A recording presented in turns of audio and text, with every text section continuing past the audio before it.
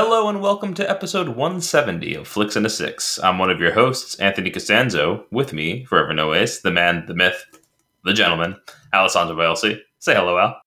You have gotten the attention of the mysterious lady. She turns to face you. Her face is devoid of any flesh. You're frozen with horror as she begins ripping your body into a bloody mess.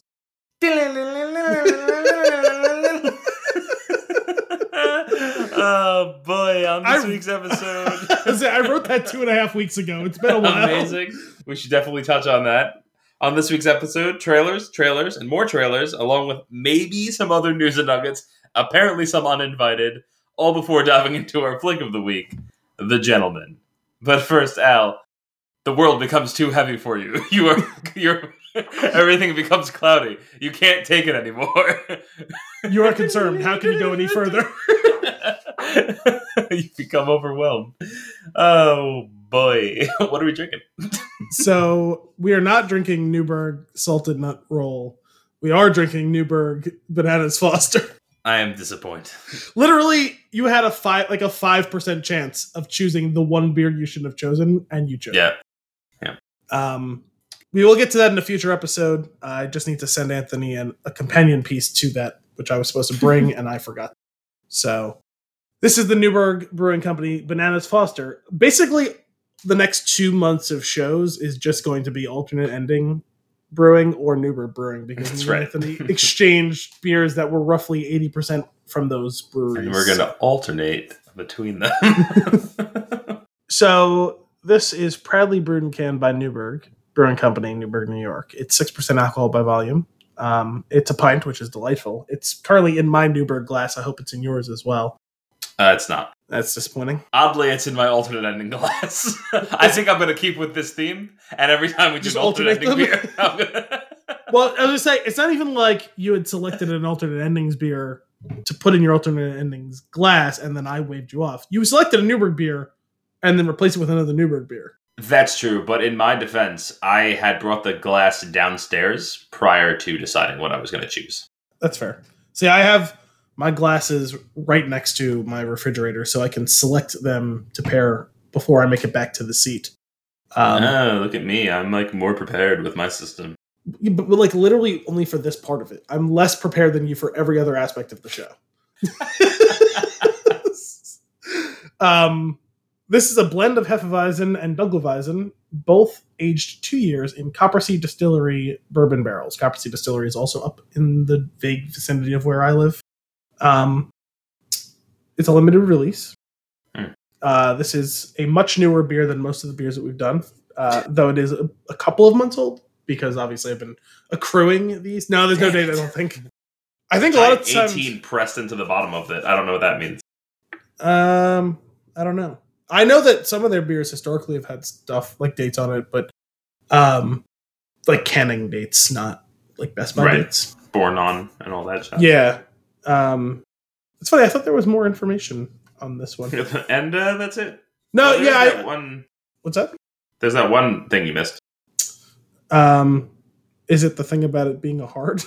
It sure is. Their logo appears to be shaped like a heart, but also a frothy beer with the words "brewed with heart" below it. It's so clever. It's so well done. The whole time I kept waiting for you to trip me up with it, so you really caught me off guard. It was like when you're trying to push on a door and it's a pull or whatever, or vice versa. Oh my god, like that scene in I would think you should leave. Is that what it was? When he's drooling because he's pulling the door so hard. It goes both ways.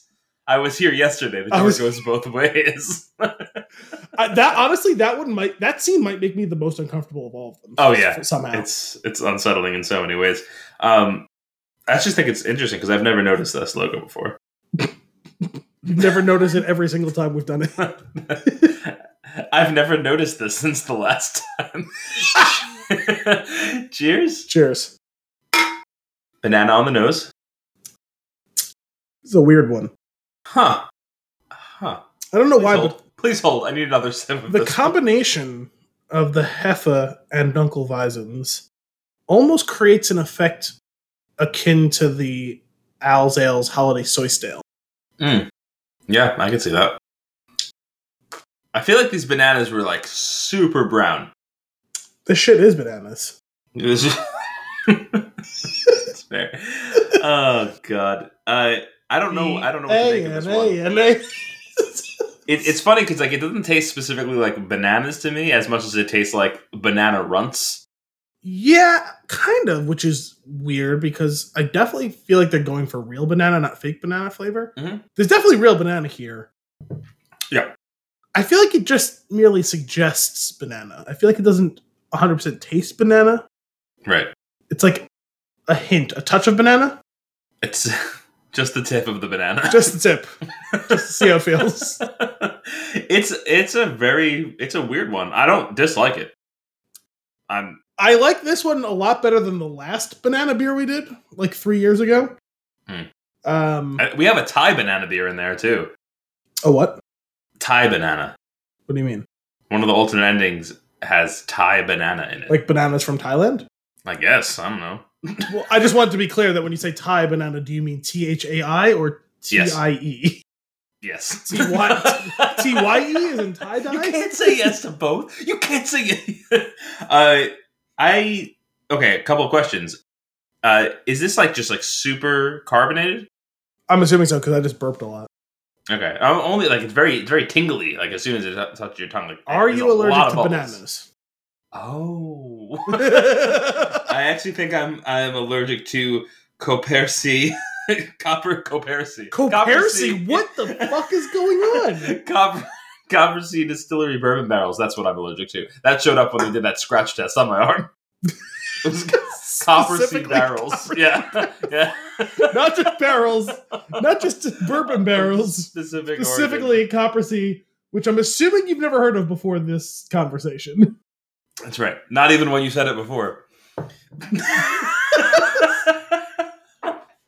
I must have zoned out. I was planning my. That would explain my plan of attack with the logo. That would explain why you can't pronounce the very obvious word that I said that you already had a guide to how to pronounce earlier. Yeah.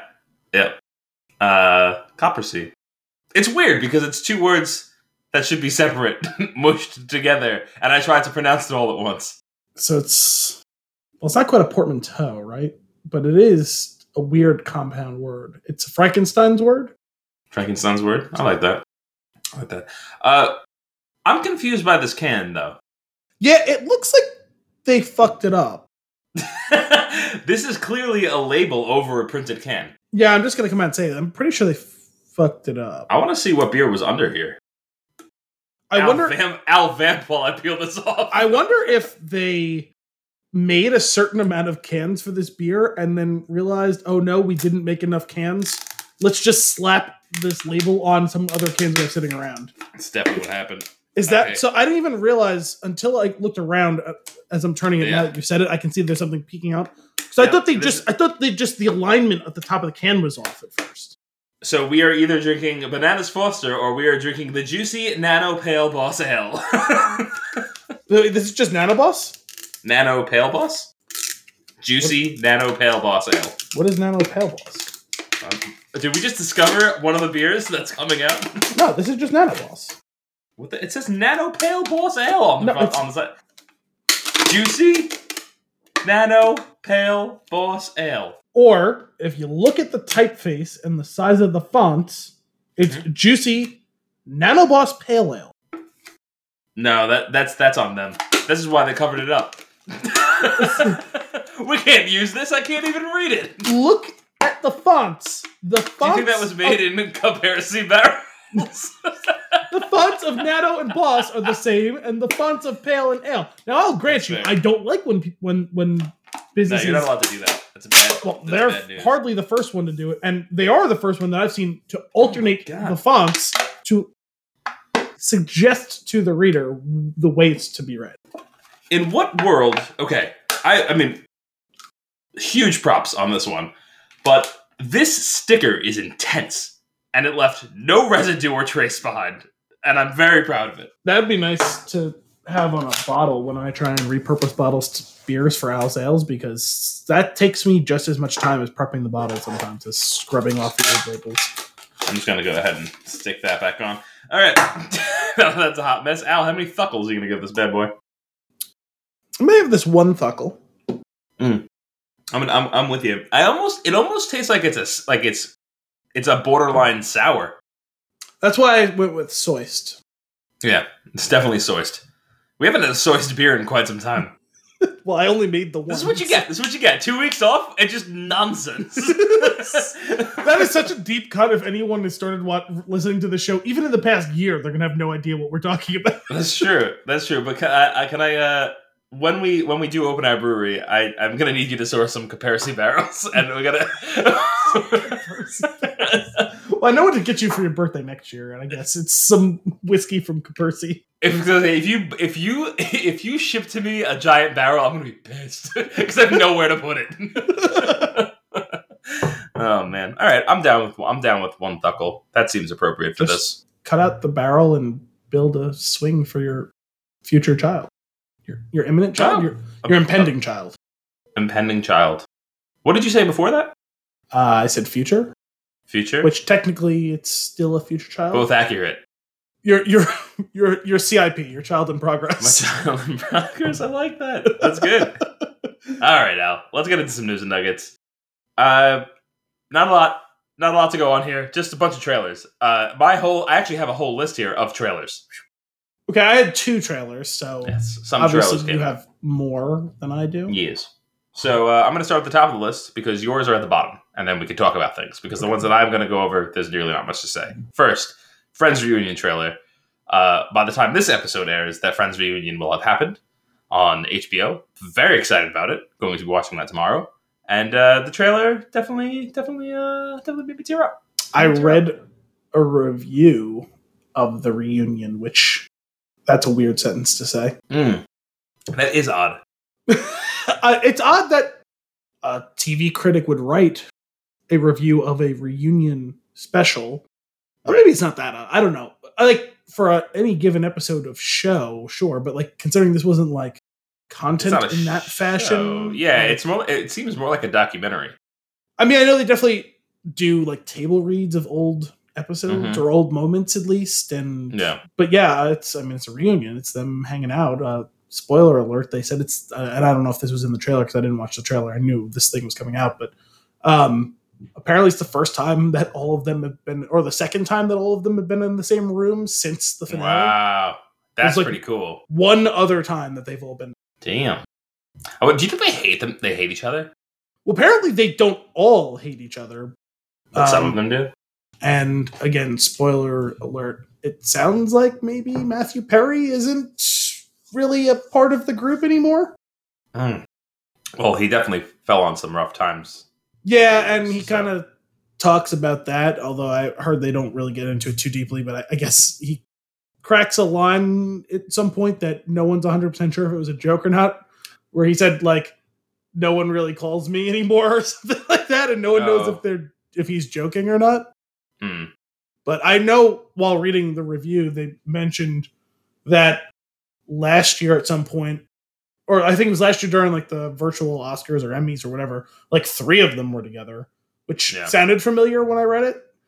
I think Aniston and Courtney Cox and one of the other ones were together for one of those award shows. So cool. Well, I'm pumped.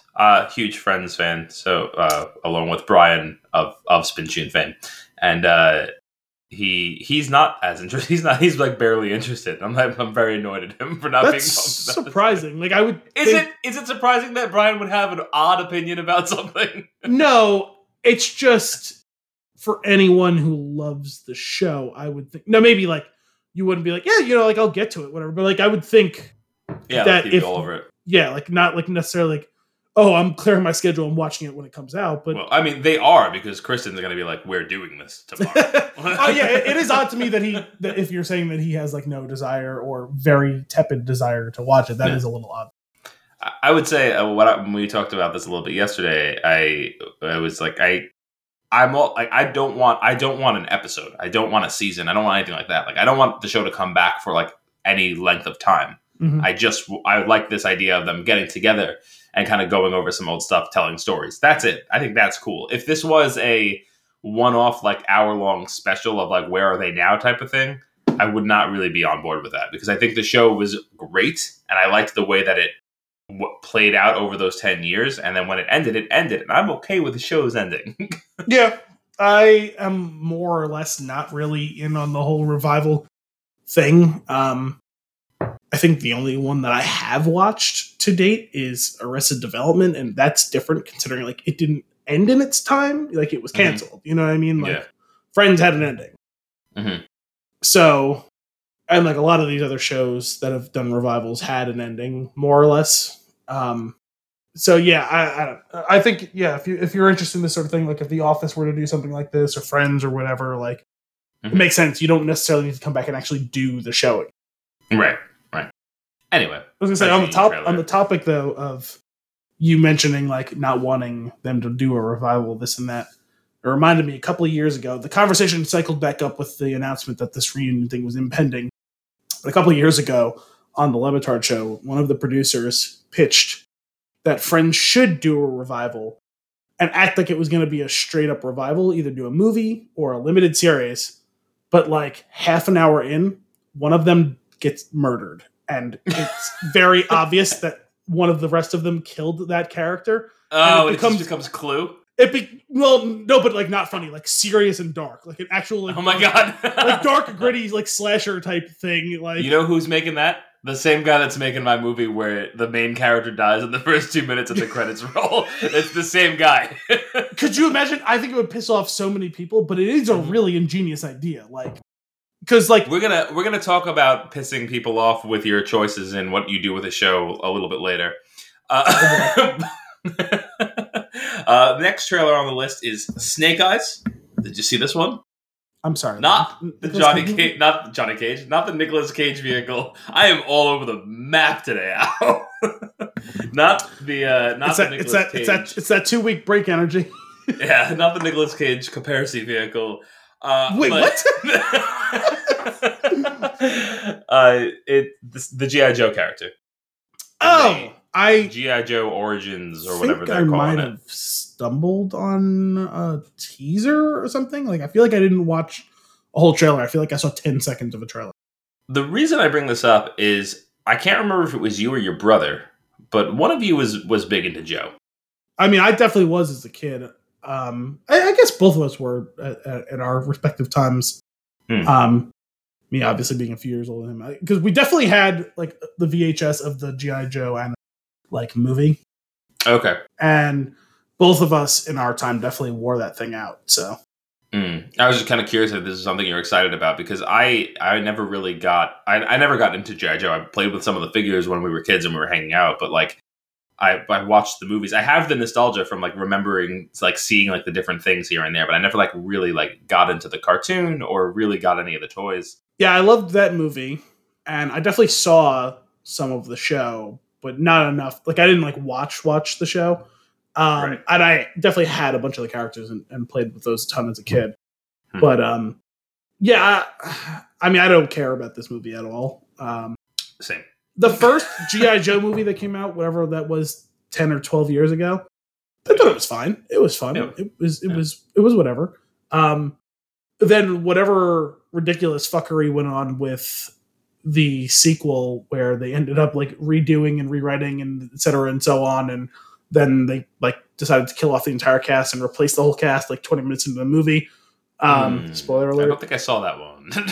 I never saw the whole movie. I just know that's what happened, more or less. Okay. I just didn't care anymore. So I definitely don't care about this.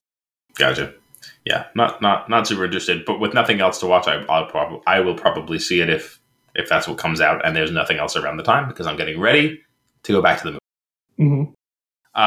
Next up on our trailer watch, the Dear Evan Hansen trailer came out. Oh, I did see that the other day. Totally forgot until you mentioned it. And I meant to text you. Okay, yeah. I meant to text you because I was like, oh, I know like Anthony and Kim are definitely going to want to see this to know she loves the play. Right? Big fans. Yeah. We've seen the show 3 times. Oh, okay. The third time we saw it was Ben Platt's farewell performance. Okay. So he was the first person to be in that role? Yes. Or? Okay. Yeah. It is cool, but also a little odd that he's in the movie? A couple people are in it that were in the play. I just, at this point, he's too old. He's too old for sure. It definitely looks like everybody has like a de-aging filter on. No, he looks like he's 30-something years old. Oh no, I think it looks weird. I think it looks I think his face looks too smooth.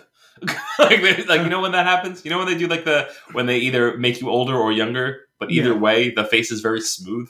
That's what it looks like to me. I do know what you're talking about. I didn't get that from watching it, but I also was looking for it. I think also maybe it may have been because I was watching it on a phone.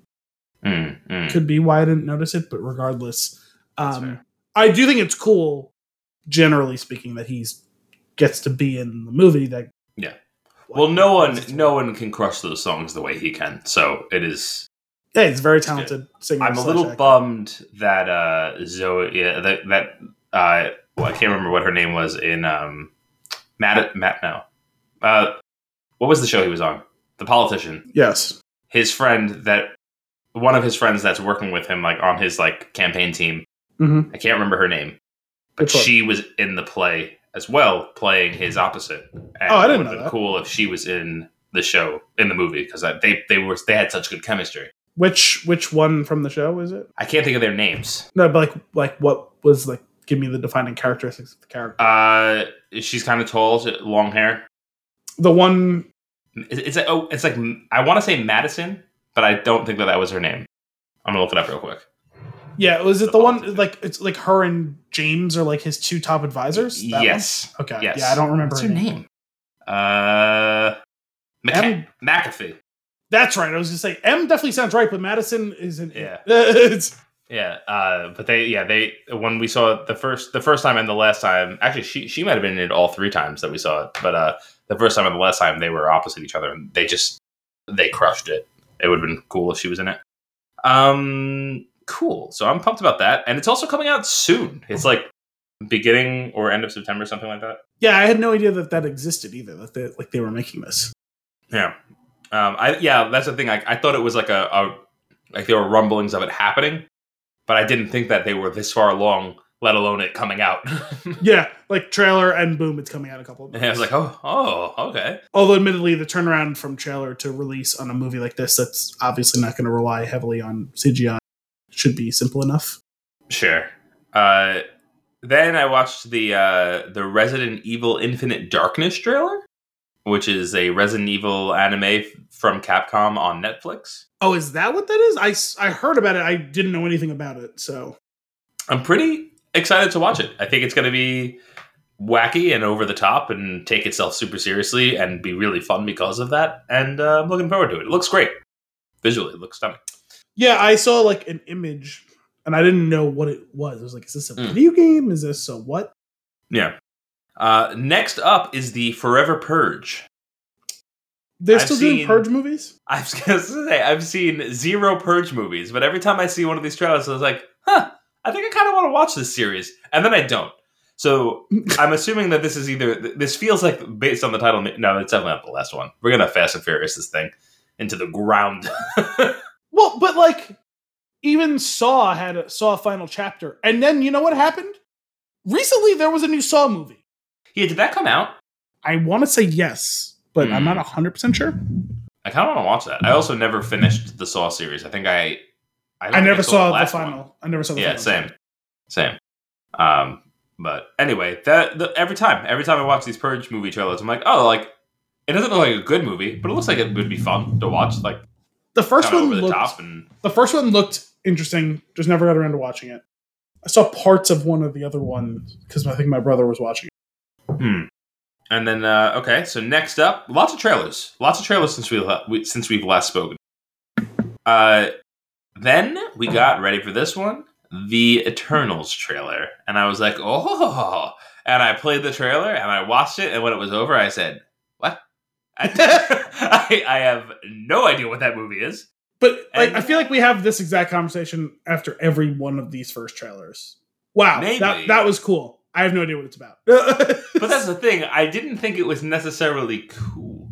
Sure, because they definitely were playing up the mysterious aspect of it. Because they don't really actually show you anything. Yeah. Like, oh, that's a big ship. Oh, I guess this is something along the lines of us guiding, like these characters are going to guide early humanity into some sort of civilization. And then it's like, we haven't interfered, dun dun dun, until now. And I'm like, yo, maybe you should have interfered like 3 years ago when Douchepants was trying to wipe out the universe. When Douchepants? Well, maybe we're gonna find out. Might there have been a schism in the Eternals? Maybe some of them agree. Maybe I'm hoping that's what I'm picturing. Like, we should get involved, and one of them's like, wait, let's see how it plays out. Well, we need to get involved. Definitely. Yeah, around the room. Let's stop him. But the other half of them say, let's help him. Like, you know. Yeah. And everyone just turns and looks at each other, and then like the title card flashes, the Eternals. I like where you went with that. I thought you were going to go the route of like, we should hang out. Yeah, definitely, we should hang out. And then nobody makes plans. But I like that. And then there's another war, and it's on their side. Yes. Yeah, I mean, well, the one thing I'll say is there's a lot of them.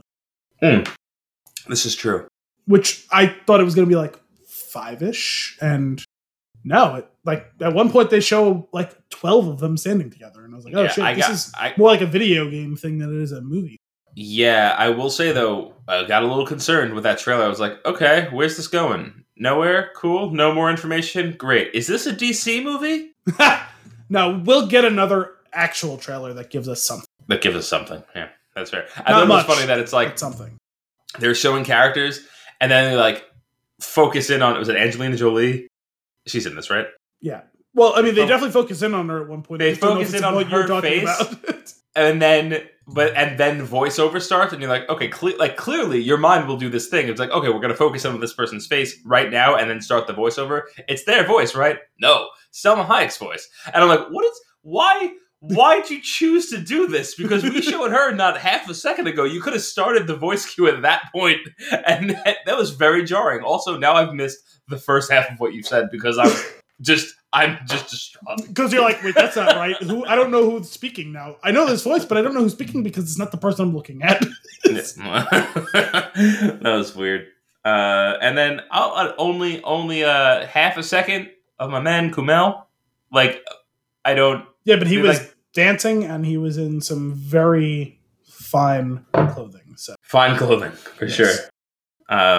Good threads. I don't know. We'll see. I'm looking forward to the next trailer where I actually learn something about this. Then we watched the Tomorrow War trailer together-ish. It seems. Yeah. Oh wait, sorry. The last thing on the Eternals thing, when you're talking about the line of, you know, we never interfered before. Did you hear me? Like, considering how much I telegraphed it, because I had watched the Tomorrow War trailer at the computer, started that like 30 seconds before you did. Finished, walked into the other room to grab the beer. Was watching the Eternals trailer on my phone as I walked over there, was walking back, and he goes, "We've never interfered before now." Or was it, "We've never interfered before?" And I said, "Until today." You know, exactly. Nice. It was like right as I was coming back in the room, so I didn't know if you heard it and like were like able to orient yourself immediately with like what's going on. I didn't, but if you ever needed to give an example of what telegraphing in film is like, this is perfect. He said it. So the Tomorrow War. Where did this one come from? I didn't even know anything about this. So I heard about this movie for the first time like a month ago, I want to say.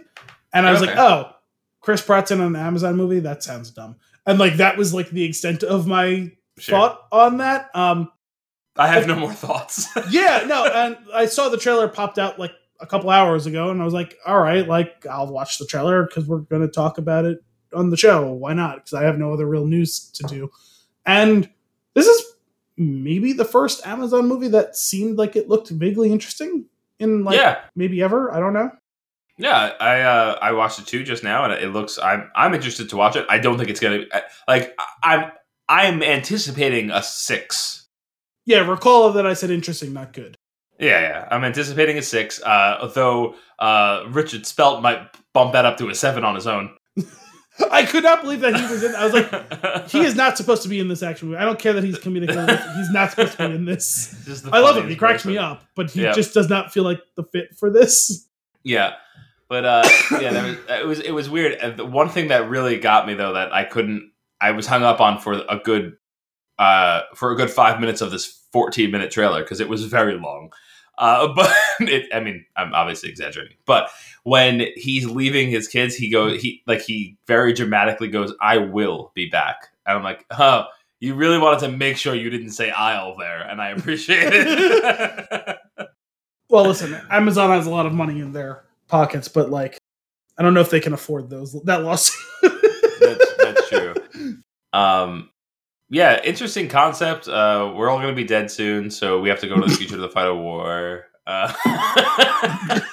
Sorry, but I just won that round. Awesome. Al is choking on his Bananas Foster. Because, well, be careful how you phrase that too. But there's even knowing what this movie was about, it didn't sound like the way that like the cadence went at the beginning that you were talking about like plot synopsis, and it was just like totally context. It's like, yo, we're all gonna die. I'm like, Jesus, that's a really negative way to go into watching this movie. Oh no, he's talking about the movie. Got it. But I mean, it's true. They're what they said, 11 months, right? They're all dead. Humanity wiped out. Well, it sounded like, was it 30 years from now, but then 11 months from then?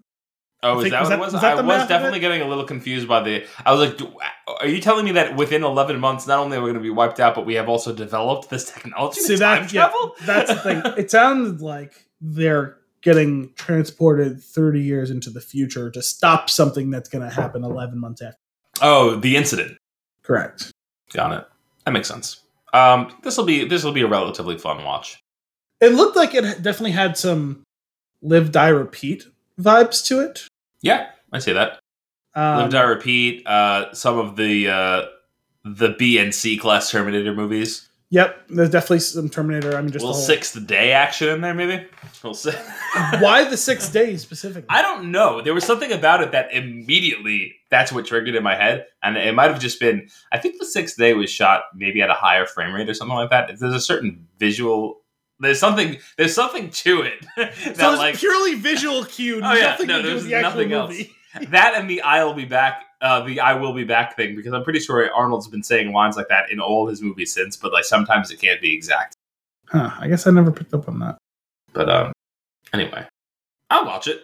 It's a really random cast, like old-looking J.K. Simmons with a crazy beard. Old J.K. Simmons, yes, with his big white bushy beard. Chris Pratt, what's his name from? Was it Sam Richardson? That sounds right. And Yvonne Strahovski, and I think there was one other person I might have recognized in that trailer whose name is escaping me now at this point. And I was like, "What is this collection of Al's love Yvonne Strahovski." Yeah, exactly. It just didn't work out between us. Yeah, but we're still friends. Let's go with that, I guess. Oh man. That's it. There's one more trailer that I watched, but it's not worth mentioning. Moving on. Well, you can mention it. We don't have to. I watched Gunpowder Milkshake. Is that that one? Okay. Gunpowder Milkshake, and No. I said you can mention it. We don't have to talk about it. No. Well, now that I mentioned it, it just seems rude to not. Like, I feel like I have to give it a little bit of an explanation. Okay. It starts off the trailer, and I'm like, ooh, okay, I'm interested. Karen Gillan, cool. I'm getting a lot of Edgar Wright vibes from the style of what's on screen, from the quick cuts that are happening. I'm like, okay, all right, I'm on board. The trailer maybe goes on for too long and becomes John Wick.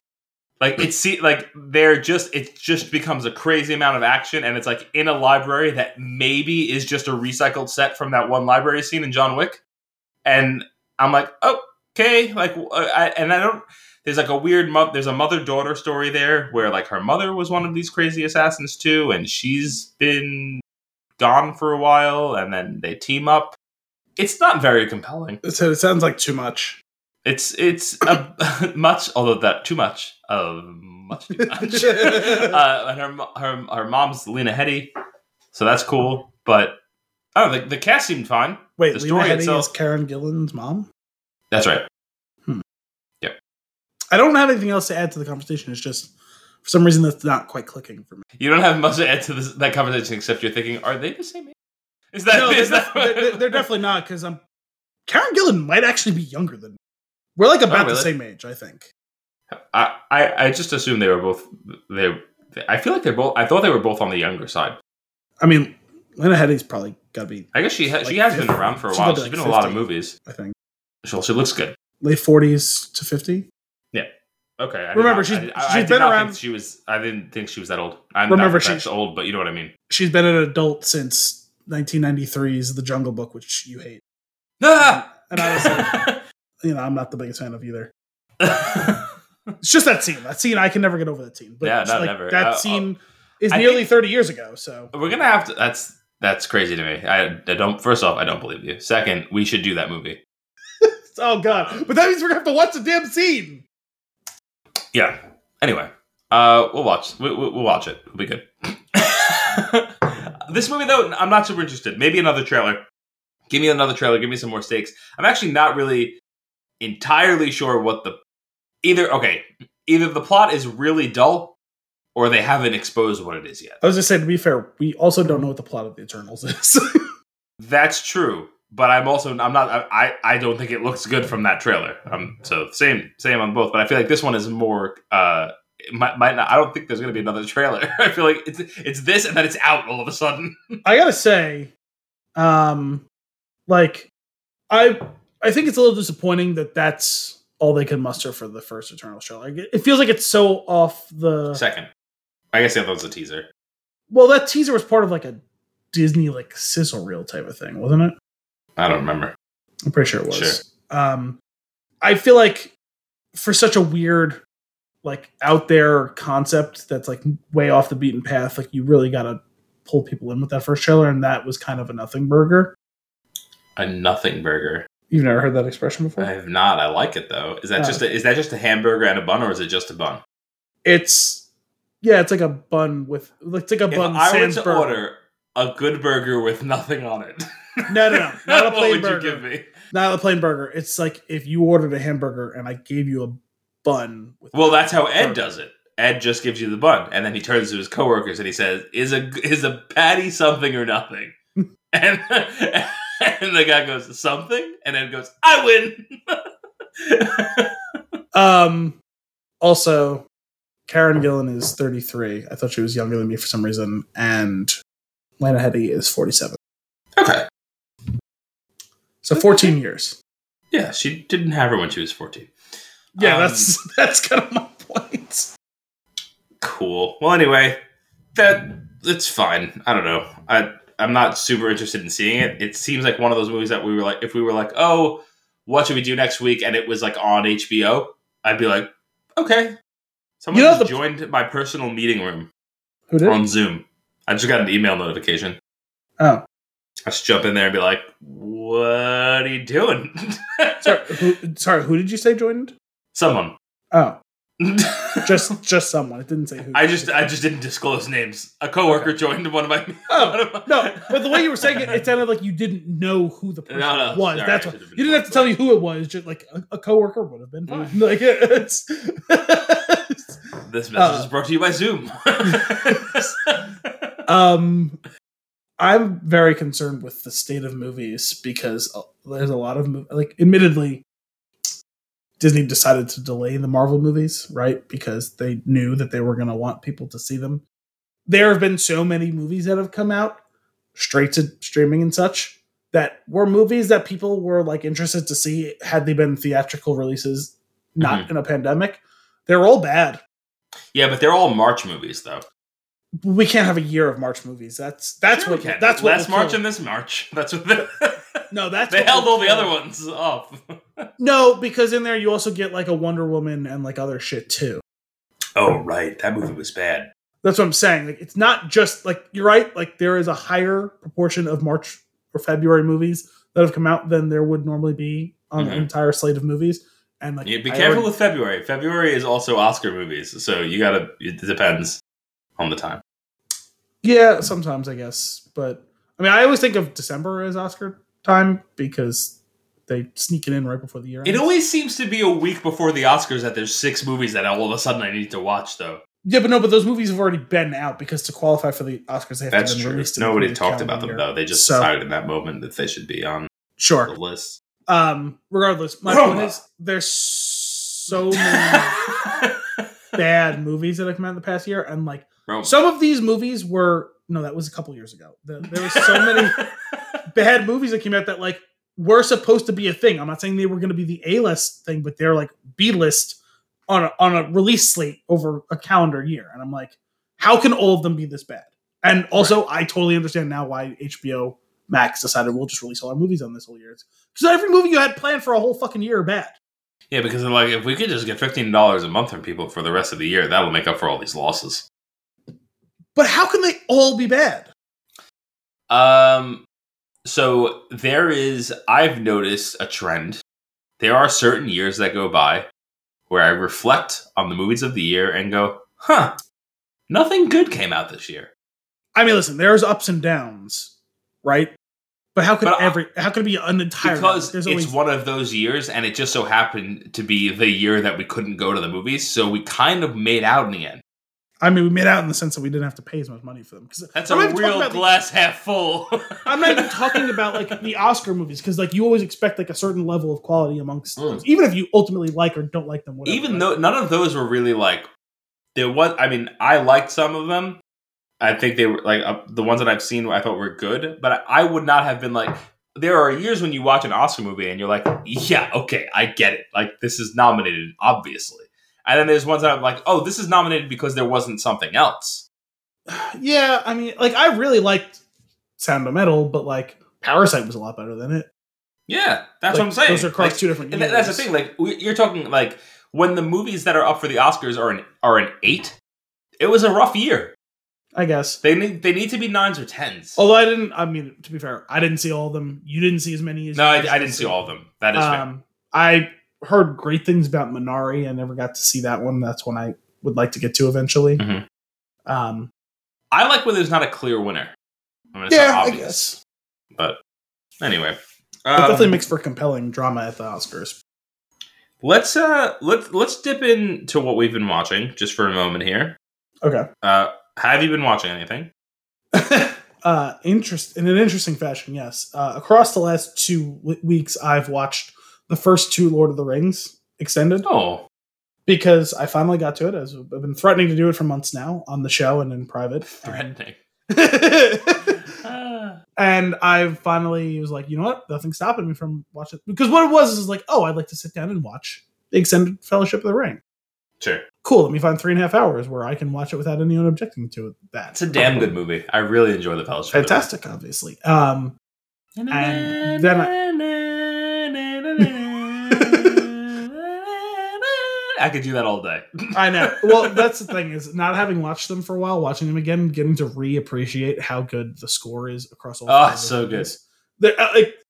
There's first of all, there's not a single bad theme, but there are so many incredible themes.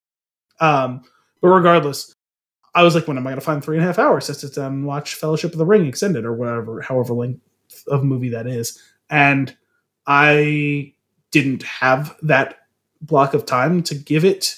And so then eventually I was finally like, let me watch this the way that we were supposed to watch like the Snyder Cut. And I'll just watch it in chapters. Like I'll watch an hour today and I'll watch a half an hour tomorrow and I'll watch an hour and a half the day after that. And then 3 weeks later, I'll be finally done with it. So I did it.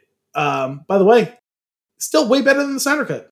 It doesn't matter how you choose to watch that. That's a fact. You know why? Because even breaking it up into chapters like that, infinitely more coherent. I was going to say one of them's a cohesive film with a story that has a start and end, a start, a middle, and end. Yeah. Yeah. One of them is not. Crazy thing is, that's only part 1 of a 3-part story. So anyway, a couple days ago, I finally finished The Two Towers, which is still my favorite of them. Mm-hmm. It's funny because for years, when I was a younger person, The Return of the King was my favorite one. Sure. And The Fellowship was my least favorite, and The Fellowship has firmly replaced Return of the King, as has obviously The Two Towers. And honestly, the gap is closing between Fellowship and The Two Towers. I don't know that it'll ever overtake it entirely, but they may become 1A and 1B. Yeah, there's something special about that first one, for sure. It's not to say that I dislike The Return of the King in any way, shape, or form, but just my priorities have shifted as time goes on, and I love the spectacle of that movie. But it's pretty light on story, honestly. And the story is incredibly strong in the first 2. Agreed. And I think that's part of Right. why I like the second one so much, is it's got the best of both worlds. It has as good a spectacle as the third, or even, call it 5% less spectacle, right? And as good a story, or call it 5% less story than the first one. Mhm. It's the best combination of those two, because those two are kind of polar opposites. Real Mass Effect 2 situation. It is almost exactly the same. And coincidentally, Mass Effect 2 obviously is not coincidentally, I guess. Mass Effect 2 is my favorite of the trilogy. So, but yeah, I finally finished 2, and I'll probably kick off watching 3. No, I'm not going to have time tomorrow. Maybe Monday. Nice. Little off day action, Monday night, maybe. Yeah, that's a good call. That's a good day to do it. The problem is, I would say, outside of watching those, I haven't had time to watch anything else, because other than watching this movie, which I did like 2 weeks ago, the hockey playoffs are on, and my team, as we were recording this, the Islanders just eliminated the Penguins and are moving on to the next round. So that chews up every other night of my of my time. So okay, nice. I'm ready to watch The Two Towers. I really, because I'm back into it, as we mentioned when I watched Fellowship the other night, the other month, I guess, at this point. But it's just, oh god, it looks so damn good on that TV. It does. But it does. I'm ready for the next one. Man, the music is so good. It gets me every time. Chills every time. It's so good. I have been watching. Nice. We should do that when we do the Lord of the Rings one. We should definitely do the music. It's actually pretty wild that we've never done the Lord of the Rings. That's true. We still haven't done that Hobbit episode we planned a year ago. That's right. I have been watching. I've watched. Actually, just before we started recording, I finished. I think it was the season finale of This Is Us Tonight, which is a show that I watch and I enjoy. Was it the season finale or series finale? Season. There's one more. Okay, I heard something about it ending, but was it the next season will be the final one? Exactly. So watch that. Season finale of SNL, which was fine. I definitely started watching the Keegan-Michael Key episode from last week, and then fell asleep and haven't got a chance to go back and watch the rest of that episode. Keegan-Michael Key just cracks me up. He's one of those people that you just watch and you wait for him to be funny, and you don't have to wait long, but you're bracing yourself almost. Oh yeah, my falling asleep had nothing to do with the quality of the movie. It had everything to do with the fact that it was 12:30 at night and I had a couple of drinks and was exhausted. Fair enough. I watched. I got hoodwinked. I did not realize that Apple's series. Yeah, I didn't bamboozled, if you will. I didn't realize that Apple's series were hornswoggled. Were released one week at a time. I thought they were just dropped all at once, and I was like, "Oh, really? Is that all shows?" I don't know. I was like, "Oh, trying season 2, great!" And Kim and I sat down to watch it. We got all pumped. We were ready to sit there for the next 3 hours and watch the show. And we watched 2 episodes, and then it was like the next episode is next week, and we went, "Oh, you got us!" Sorry, which show? Trying. Oh, sorry. You said trying to watch, and I didn't realize that you were talking about the show. I just heard you say we were watching, or I think you said the way I thought we were watching, trying. Yeah, and I think maybe that's what you said, and I interpreted as we're trying to watch an Apple TV show. I was like, yeah, but which one? Nice. Oh man, that's a great show. The characters are awesome. Actually, one of the leads is one of the Andys from really. Yeah, so it's a good one. What's that? Which one? I don't know. The one with the bigger or smaller mustache? Oh, I don't remember which one had a bigger mustache. The one from Jurassic World or not from Jurassic World? Probably from Jurassic World. The more famous Andy is the one that's in the show. From Jurassic World. It's like something. I don't know. It's the one. The Andy that's been in other things. Well, they've both been in things. Sure. The other one was in The World's End, the final of the Three Cornettos. That doesn't count. It's the same series.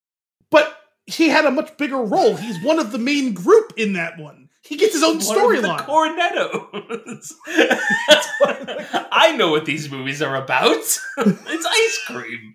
Well, you never saw that one, right? No, I didn't watch that one. So your objection to my referencing that movie is null and void. Fair. I'm not going to fight you on that one. Is something Spall? is the last name, right? Spall? Okay, hang on. I'm just going to look it up at this matter. point. No, continue trying. Continue trying. It is Rafe Spall. Yeah, okay. Yeah. Very good. Great show. I really enjoy it. Good, just really strong writing. Great chemistry. I think the characters have tremendous chemistry, and that is a huge deal. So they can convince you that they are all friends with each other without even trying. Yes, or more importantly, these two characters, like if I were to find out that they're not actually married, I'd be like, false.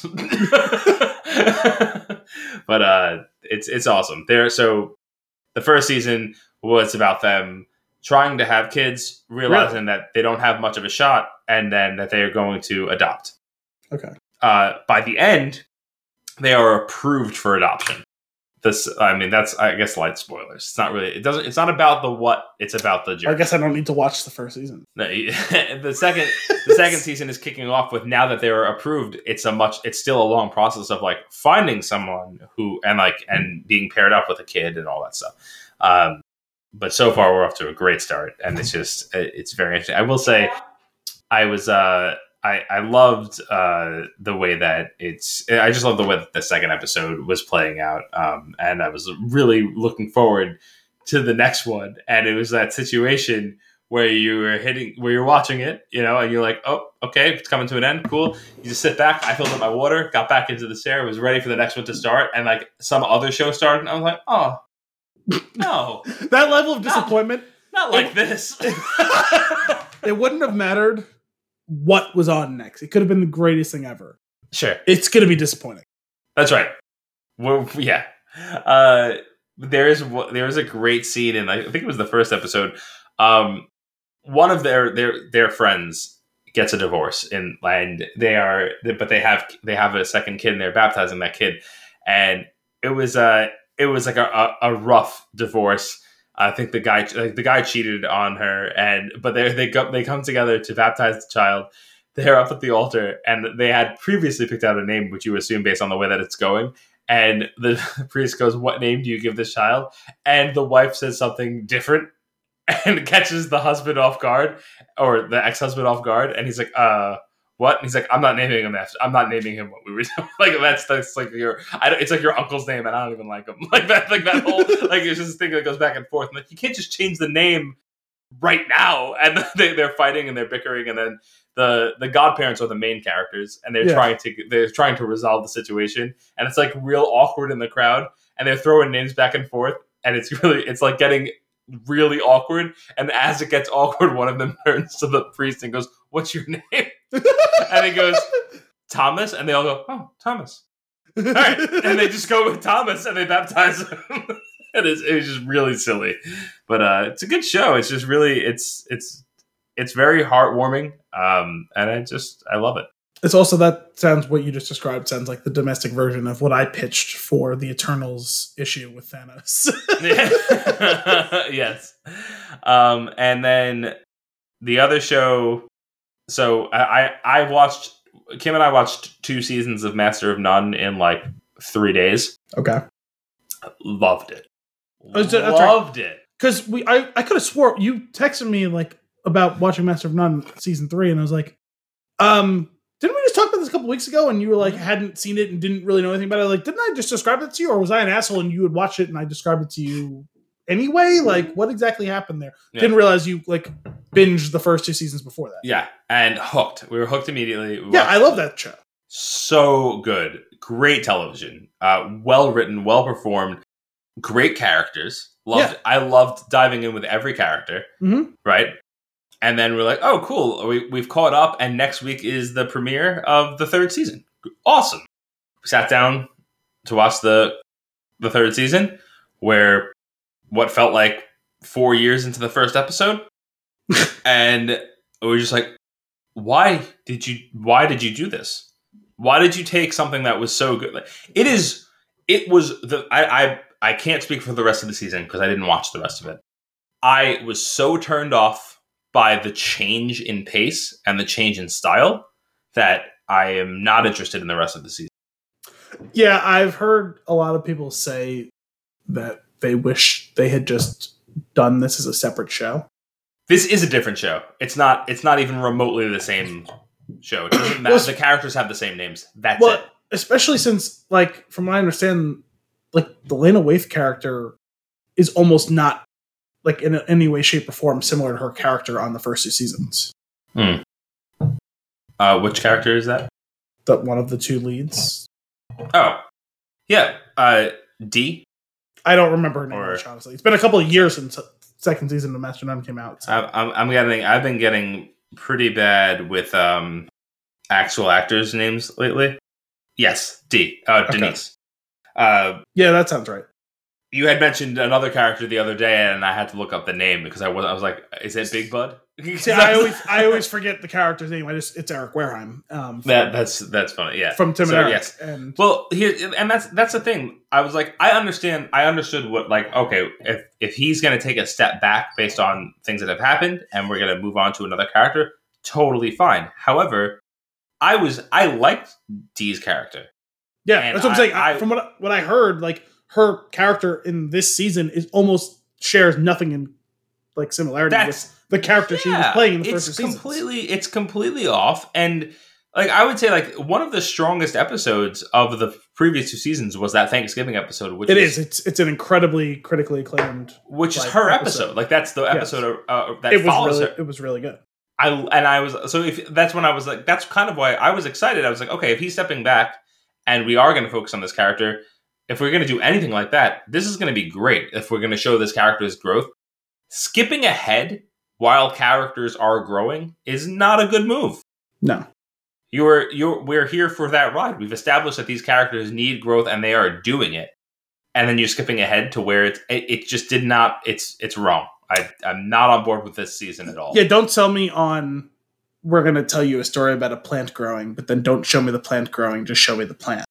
That's not how it works. And I understand, like, it's like one of those things where, like, I know it's like, oh, you can't judge the whole season. I know that I'm not allowed to judge the whole season.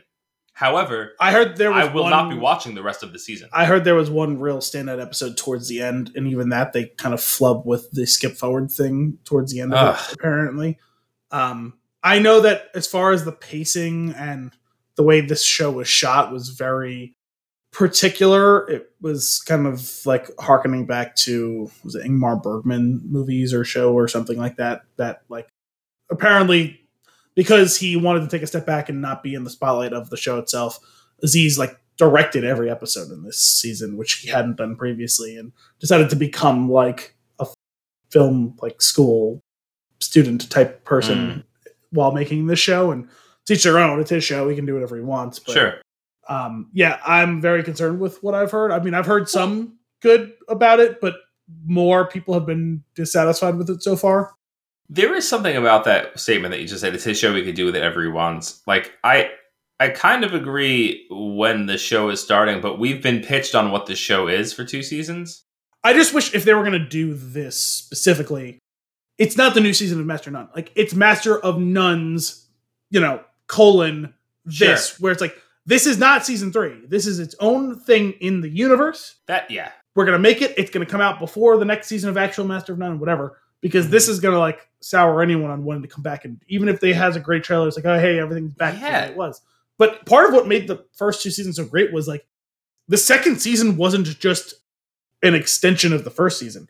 They went and branched out in new and different directions. It was a lot of different things. Now, obviously, there were some things they took on, but, like, the first episode was all in black and white, and it was all in Italy. And then, like, they kind of leave that behind. Maybe the second best episode of the series. Yeah, and then there was an episode which, honestly, to me, it was a little bit frustrating at first, but I grew to appreciate it, the scene where they just hand it off to random people in New York and follow these random-ass people in New York for the rest of the episode. That was cool, when that all coalesced around going to see the movie. Yeah. That was a good episode, too. Very experimental in this show, and this obviously is experimental in its own way, but, like, it feels like the type of thing where it's like, okay, if you want to do that thing, like, you go do it for an episode, right? And then you come back to other things. It sounds like that's not going to be the case, though. It's I could have given it 1 episode, but Kim was like, I need to look into this, because if this is what it's a whole season is, I'm not into it. And she looked into it. She's like, yeah, this is it. I was like, no, and we bailed. Because Aziz's character was his name Dev, right? Dev, yeah. Like, he's in it, right? But barely. He was in the first episode for a little bit. I've heard he pops in and out like a couple of times, but he's barely in it at all. And again, if they're gonna centralize the show from like not being around him as much, fine. But it's weird if he's like gonna barely be in it at all. Yeah. It was very upsetting. Which again makes more sense if it's like what was it, Scenes of Love or something like that? Was it, what it was like subtitle or whatever? If they created a show called that, Scenes of Love, a Master of None, honestly, production or whatever. Yeah. You know what I mean? Where it's like, oh, we're doing this thing over here. We'll get back to Master of None eventually. Like this is just the story we want to tell over here. Like, but even that, like, and if you say that, I almost think that needs to be another degree of separation. The characters that they were showing me were not the same characters. Well, that of course, I'm in my hypothetical here, where Denise is Denise. She's just going off on her tangent, right? Like, not a borderline entirely new character. And all I want to do is rewatch the first 2 seasons and then stop at the end of the second one because I was so into it. It was a really good show. His dad cracked me up. Oh my god! It's kind of my dad. There's a little bit of that. But oh man, he's too funny. I think it's just an immigrant. The way he constantly says "Hey man" to him is so good. I think it's just an immigrant dad thing, right? Probably. Some of the things like when he's like trying to ask Deb for help with, it's just like I have had this exact interaction. Well, it's just like your dad's Italian and his dad's Indian, right? And like, but like they're kind of the same person. Yes, I think it's just an immigrant dad thing. I don't know. My god, the whole episode, the whole episode was good, but the episode where he hangs out with his dad for a little bit at work, and it's like all of the things that have gotten stuck up people's butts. Not all the stuff people swallowed. It leads into somebody has a toothbrush up their butt, but all the things that people swallowed, and he's kept them, and he's like, oh yeah, we just tell them that we've thrown that away. And he keeps the little keepsake, and he's like, is this an engagement ring? I probably should have given that one back. So silly. But that's a shame. It's a shame. Anyway, we bailed on that. We decided to start watching Homeland. Okay. You'll probably bail on that eventually. Oh, yeah? Well, we talked about this a few weeks ago. Yeah, I know. But I thought you said it was good for a while, though. Oh, no. I mean, like, when I say that, you'll make it through the first season for sure. Like, but I mean, like, my guess would be you won't watch all 8 seasons. Okay. That's more what I was getting at. Like, gotcha. You'll probably watch want to even bother. You'll probably watch like 3 or 4 of them. I'm definitely already annoyed, but it's the first episode, and I will say that I'm usually okay with giving the first episode the benefit of the doubt. The problem with Master of None, it's not the first episode; it's like the 17th, and you've completely derailed the show. Yeah, no, that's a different situation. Yeah. Wait, so you're already annoyed at the first episode of Homeland? I was just like, it was pilot issues, I think. It was just getting connected with the characters, and it's fine. Sure. So I'm ready to move on and get to the next thing. Yeah, no, like the first season is legitimately very strong.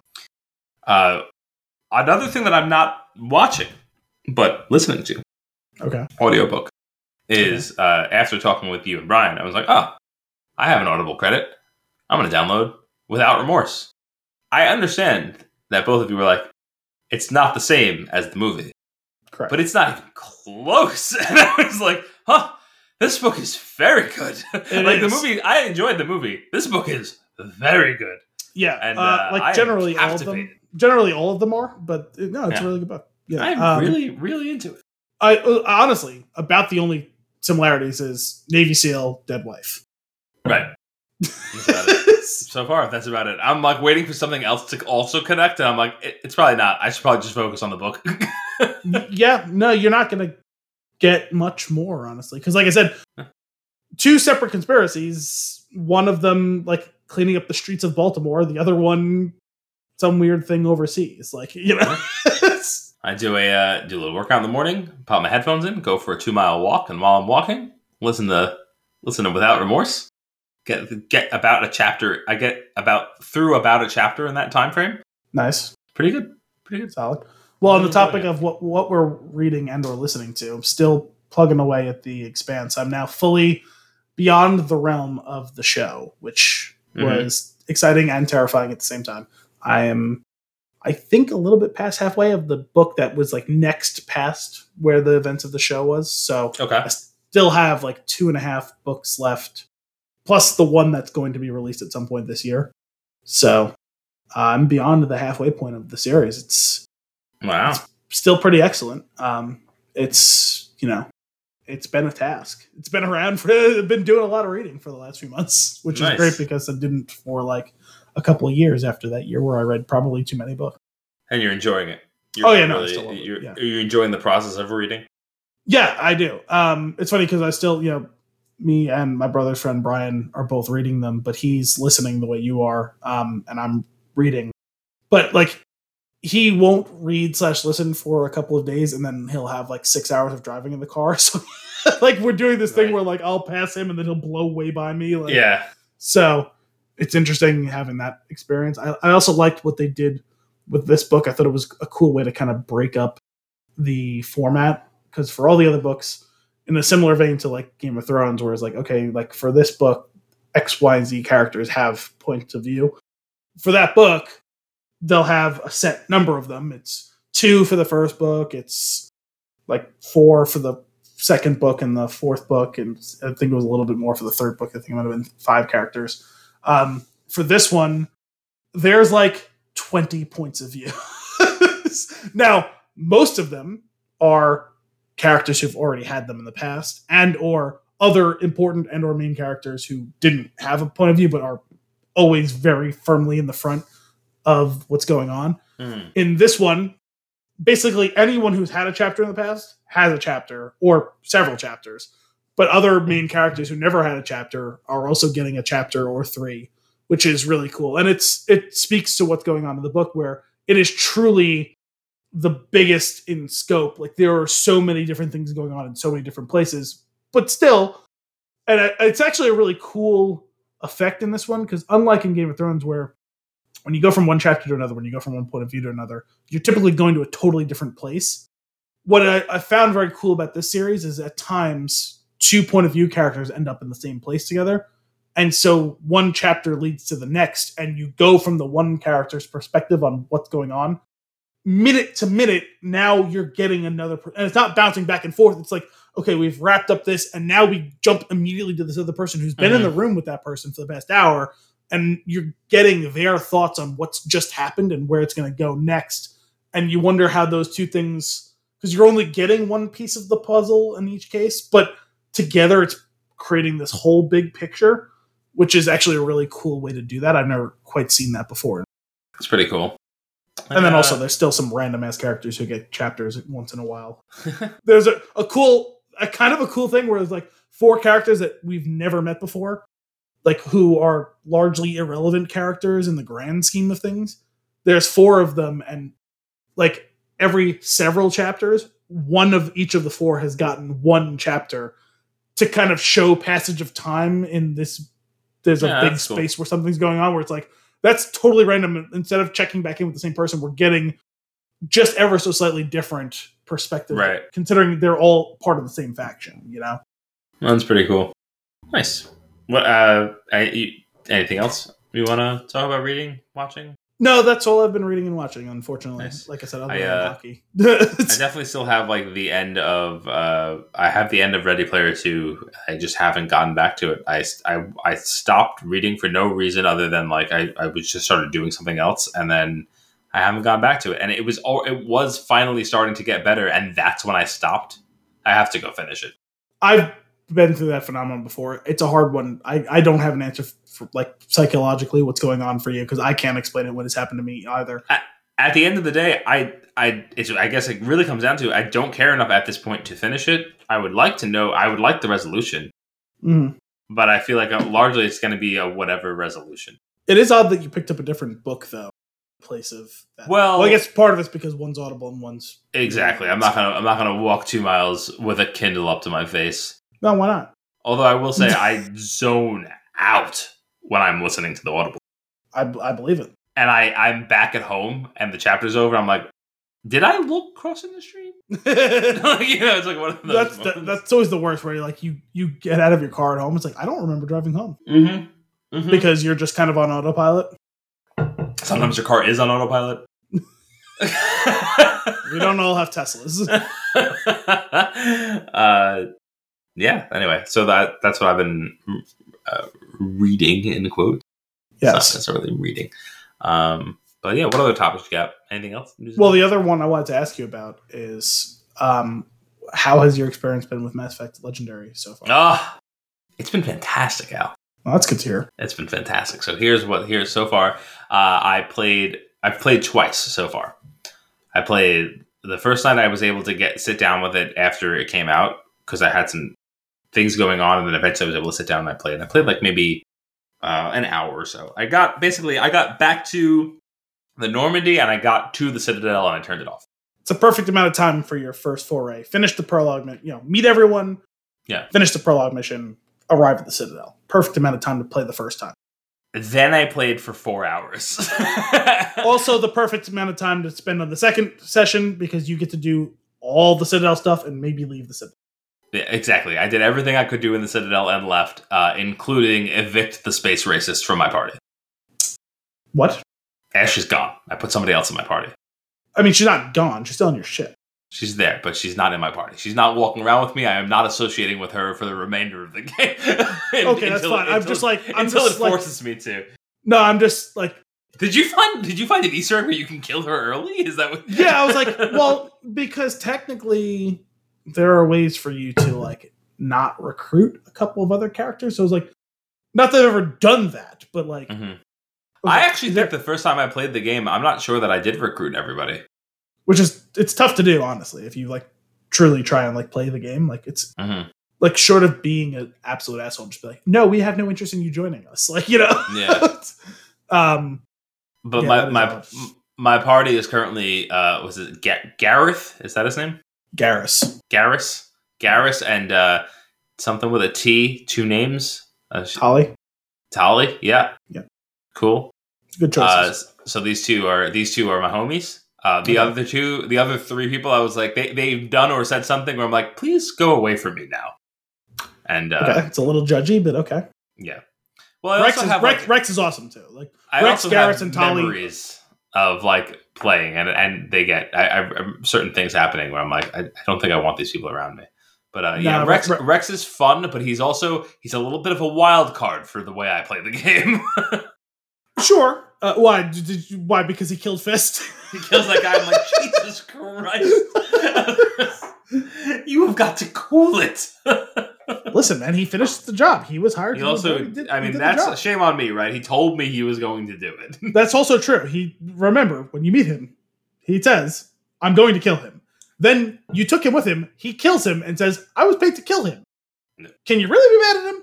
There's that whole awkward thing where you go into that one area and like the woman, that alien, she asks you for help and it's like everybody else, they all go to see her. There's a long list. I'm like, is this what kind of services are you providing? It's not entirely clear. They've always been a little bit vague on it.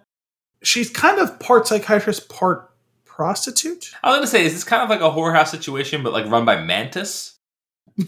Kind of, actually. Okay. Yeah. It's not a bad way to like summarize it. Anyway, I'm really into it, and I forgot the music for that game. I've been saying this for a long time. So good. You think the music's good for that one though? The second one. Oh my. Yeah, I'm excited because, as you know, I think I've only gotten maybe a couple hours into the second one. So. Oh, I thought for some reason you had completed the second one, but definitely never played the third or something. No, never completed the second one, and definitely didn't play the third. So. Okay. The one thing I've heard, I still have not had a chance to try it out myself, is that they really smoothed out the rough patches of the combat in the first one. I was going to say it plays fine. I'm enjoying myself. So yeah. Because I jumped in and replayed the trilogy. I try and get it once a year ish, and so I played the first one like 6 months ago, and it's honestly bad. The combat is bad for the first one. So it's nice to hear that they've like updated it enough that it makes it functional. Yeah. It's not so bad. I've been fine playing it. I will say when you replay it, I'm curious. Are you like how deep into it are you going? Like, are you doing all of these side quests? Like, what is it like when you replay? Yeah, why not? Well, is there any reason not to? I don't know. I'm just kind of like, if you've done them so many times, it's like, are there ones that you enjoy and ones that you dislike that you just skip, or like? Oh, there's definitely ones I don't enjoy that I try and just rush through as much as possible. But the point is that I love the game so much that I'd like to embrace most of what's going on. And the thing is, like, even some of the little things, there's some of the side quests and stuff that don't matter, but because I know what I got to do, like, you can get through it pretty quickly or whatever. It's worth it to, beef up your experience and your cash and all that stuff. But there are plenty of little things that you might see that character again for 5 minutes in the second or third game, or that decision you made might affect what happens at some point or other. Maybe this person dies if you don't do that thing in the third game when you need all the assets you can get to fight the war to get like the full truest best endings or whatever. That person's not going to be around anymore or whatever. Sometimes finishing it off gets you a cool gadget or whatever. So that's especially true in the first one, where like inventory is like an actual thing. Like you got to do certain quests to get cool like upgrades and like armor and guns and shit. So gotcha. I will say as of late, I think I'm coming to the conclusion that I don't think I like attribute assignment in RPGs and things. I kind of glaze over when I have to do it. And I was very delighted to find that I was able to select a button that says auto level me up and assign attributes based on what I'm doing. And that was helpful. I kind of get where you're at. It depends on the game. I mean, like for something like it does Jedi Fallen Order, right? Like that's true. It's going to substantially affect your play style. And in Mass Effect 1, there are certain like passive talents you really desperately need to unlock, but other than that, it's kind of just you're getting a little boosts to your damage or something recharges faster or whatever. So some of that is kind of mindless. But in the second and third one, now two things. One, in the second one they dramatically stripped down the tree, so it's much that's the other thing. If it's too much, I'm like, when I see that, when I'm overwhelmed by the amount of options, I go, I don't want to do this. 3, there's much more options in a similar vein to 1, but you can see the true benefits of like what'll happen is pick any given power, right? The first 3 you're just locked in, you click it and it'll say, but like when you click it, it'll tell you it's not just a scaled version of thing. It's like, okay, if you upgraded this upgrade, you're going to get 25% recharge, increase. Great, cool. The next time you do it, this time it's going to do 50% more damage. Like, okay, that's straightforward. And after you do the first 3 power, like points in each power, it becomes a branching thing. But it doesn't lock you in. Like you could pick the bottom option on the 4th branch, but the top option on the 5th branch. It doesn't matter. But you start evolving the powers and okay, I'm a biotic and I'm using pull. If I upgraded this one, I'll shoot 2 projectiles and I can lift 2 people instead of 1. That's a tangible benefit. You know what I mean? Yeah. Hey, I can think of how this is going to be super useful to me because when I pair it with throw, which also turns into 2, oh wow, I can launch 2 people to the fucking sun. All right, so how do I do this? How do I launch people to the sun? I want to do this. Well, that's a Mass Effect 3 specific thing, but okay. I mean, actually, technically, you could do it in 1. If you play as biotic, you could use lift, and then you could use throw, and as long as your vector is correct, that person will go flying because when they're lifted, they are technically have no mass, like it's functionally 0, so gravity doesn't really affect them, and so then when you hit them with throw, they will go to the moon. Amazing. Do they actually like exit the play area? I mean, if you're facing like a ledge, they will. Oh, this is my speed. I'm gonna have to do that. I can't do that right now, I don't think, because I'm a soldier. But no, you could respec in the next game, though, right? At the start of the second game, you can respec. Cool. Yeah, I might do that. Nice. Anyway, I'm very much enjoying it. I'm looking forward to playing. Also, I got to be honest, you chose the clear-cut worst class in the first game. I didn't. I was overwhelmed. You should have asked me. You should have gotten with me before you started and said, "Hey, I probably should have. What am I looking for? This is the place I'm looking forward to. Tell me what to do," and I would have guided you in the proper direction. Okay. Well, maybe for 2 and 3. Okay. Now that we're this far. Because I'm not starting over. No, I'm not saying you should, but the soldier has 0 powers. He does, yeah, but which is great because I've been pretty good with my guns though. Which is incredible because historically the guns were by far the worst part of the. Very good with this sniper rifle. The sniper rifle was borderline useless in the original version. Oh, dude, I just whip that thing out and bang, I just level people. It's awesome. It's a lot of fun. Cool. Anything else? No, I think it's time for fun and games. Would you say? Yes. All right, Al. For fun and games this week, I believe it is your turn.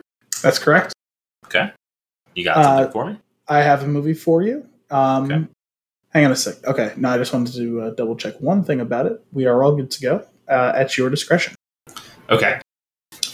Did this movie come out before the year 2000? Yes.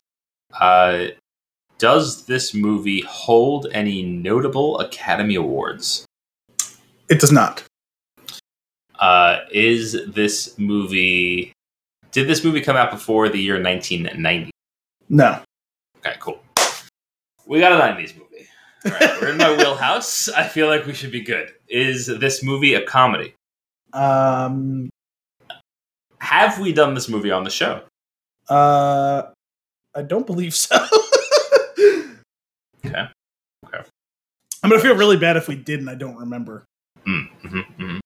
Am I particularly fond of this movie? It's kind of a loaded question, is it not? You have expressed interest in this movie before, yes. Interest in the movie. Well, you enjoy the movie, okay? Okay. Does this movie star Jim Carrey? No. Okay. I don't think I want to get too wrapped up in the actors just yet. Is this movie rated PG-13 or lower? Yes. Sorry, it's just the way you phrased the question. Is this movie rated like, R it's not would like probably been a good way to ask that. Yeah, it's just like it's fair to ask it that way. It's just typically when a question is asked in that way, it's like a number. Yeah. Where, like, you know what I mean? Like, That's fair. So you just caught me off guard a little bit. So that's 8 questions. Okay, so we've got a 90s comedy, not an Academy Award worthy film, which is typically the case in comedy. Not starring Jim Carrey. I am fond of it. I like this movie. Is how you phrase it. Yeah. Okay. Is this this one? Is this like a buddy comedy? Like a not necessarily. It could be buddy cop or like. Do you know what I mean by buddy comedy? No, I want you to define that if you're gonna use this as a question. 2 co-leads that work very closely in delivering the humor as throughout the movie. No. Okay. Interesting. Okay. Is there a single notable lead of the movie? When you say that, do you mean from a character perspective or actor-actress perspective? Oh man! Somehow you tripped me up on my own question. I think I'm also getting better at like asking for clarification in a way that won't tip off the way I'm leaning to answer your question. Okay. I retract it because I don't know how to. Okay, that's fine. How to ask it. Stay at 9 questions for now. Okay. All right. Would you, Al, categorize this movie as family friendly? That's a loaded question. When you say family friendly, what do you mean by that? As an adult, would you watch this with your kids? As a kid, would you watch this with your parents? Well, I will say that I watched it with my parents when I was a kid. That doesn't mean that was. I also saw Terminator 2 when I was 3 years old. That's what I'm saying. Is like that wasn't. That's a tough question to answer. Okay, well, how about this? You watched it with your family when you were a kid. Was that a mistake? Well, I still enjoy the movie, so I'm going to say no. But whether or not that was like objectively the correct call or not, I don't feel comfortable answering that question, honestly. I feel like I may have misled myself with the question of, is this a comedy? I probably should have asked, is this primarily? Like, is the primary genre of this movie comedy? It's probably what I should have asked. So I think I might ask that. I feel like I don't know if it's a waste. Actually, I don't know if it's a waste. Do I want to ask? I'm still not going to charge you a question because I didn't really answer your question. So, okay. Is this movie primarily a comedy? Is the primary genre of this movie comedy? I think it is, but it's kind of a hybrid one. So how about this? I'll give you, as an answer to that question, it's an action comedy. Okay. Like, well, since we know we're outside of the 90s, it's not Step Brothers. You know what I mean? Right. Like, it's an action comedy, okay? Yeah. It's not a buddy. Is there, does this movie have an ensemble cast? It does. Okay. 90s comedy, ensemble cast, action comedy, ensemble cast. This is the little inside baseball. Does your dad really like this movie? My dad enjoys the movie. Pee Wee Herman in this movie? Yes. Is this movie Mystery Men? It is. Woo! I gotta be honest with you, I really don't remember the movie that much. Oh, I thought you liked the movie. I thought we've talked about it in the past. So. We've talked about it. Like I remember like pockets of the movie. I know we've talked about this movie on multiple occasions, so I'm gonna chalk it up, and you're not like, oh my god, I fucking hated that movie. So like, I was gonna chalk it up to like you like the movie. Well, is Kel in it? Yes, of Kenan and Kel fame. Yeah, it's Ben Stiller, it's Hank Azaria, it's William H Macy, Janine Garofalo, Kel Thompson, Paul Rubens. It's Kenan Thompson, so not Kel Thompson. Oh, sorry, I put the two of them together. No, well, it's not Kenan Thompson, it's Kel Mitchell then, sorry. Yeah. Jeffrey Rush, Greg Kinnear, Wes Studi, Eddie Izzard. That's funny. That's been a long time. I like that the one character that can turn invisible, but only if you're not looking. Yeah, that was Kel. What a great setup there. It is great. It's a stupid joke until they actually pay it off. Yeah, definitely. Oh man, a good one. That was a good pick. I appreciated that one. I'm glad we got there. I panic during this stuff because I've seen so many movies, but like I'm always like under the pressure of 20 questions. I feel like. Did you just hear a weird ringing noise? Yes. It was like a quick squeak or ring or whatever, at least on my end. But that was weird. Yeah, I always if I hit a serious snag, if I think I can get momentum early and I hit a serious snag around like question like 7, I panic. I'm like, oh god, I'm so lost, and I only have like admittedly more than half of the questions left. It's like, where do I go next? Oh no. Yeah. Because you almost did it too. You said it like you're like, I'm not going to go down the character rabbit hole because it's hard to do that, and because if you get it right, it makes it super easy. But if you get it wrong, you start to flail. Yeah, because you could burn too many questions doing it. Yes. Oh man, that's fun. I like this game. I am a fan. All right, let us get into our flick of the week. The Gentleman. An American expat tries to sell off his highly profitable marijuana empire in London, triggering plots, schemes, bribery, and blackmail in an attempt to steal his domain out from under him. It's a really wordy synopsis. It is wordy, about as wordy as this film, which is fantastic. I really, really liked this movie, and I feel like I haven't felt this way about a movie in a while. Like, where I really liked it. Well, honestly, it was somewhat through the lens of this movie that I was like, man, it's been a rough fucking year of movies. Because, like, this is honestly my favorite movie of the last year of movies. Yeah, and it came out the year before. No, it came out right before the pandemic. It came out in, like, February of last year, I'm pretty sure. Didn't it? Yeah, it was 2019. I thought it was 2020. On the release date. I don't know why I thought it was 2020. But it might have been the end of 2019. Yeah, maybe. I thought it was like February of last year. Maybe it was like November or December of 2019. Either way, It's one of the last movies that came out. Good movie. Why don't you hit me with your tweet length review? What a fucking time. That's it, really. 8 out of 10. Nice. Fast, fun, and chaotic with dialogue and storytelling mechanics that will have you hooked time and time again. How else can I put it? The Gentleman is just so fucking good. 9 out of 10. Yeah, I loved it. It's a good, fun movie. I will say, I watched it twice in the past couple of months, plus caught a couple of snippets or whatever. Mm-hmm. Watching it the first time, it really grabs you and like yanks you along for the ride. I still really enjoyed it in the second time around. There is something to, I think, the first time you watch this movie, but it's not like The Hangover that like almost loses its value upon rewatch. It still has a lot of rewatchability, but there is an element of uniqueness to watching it the first time. Yeah.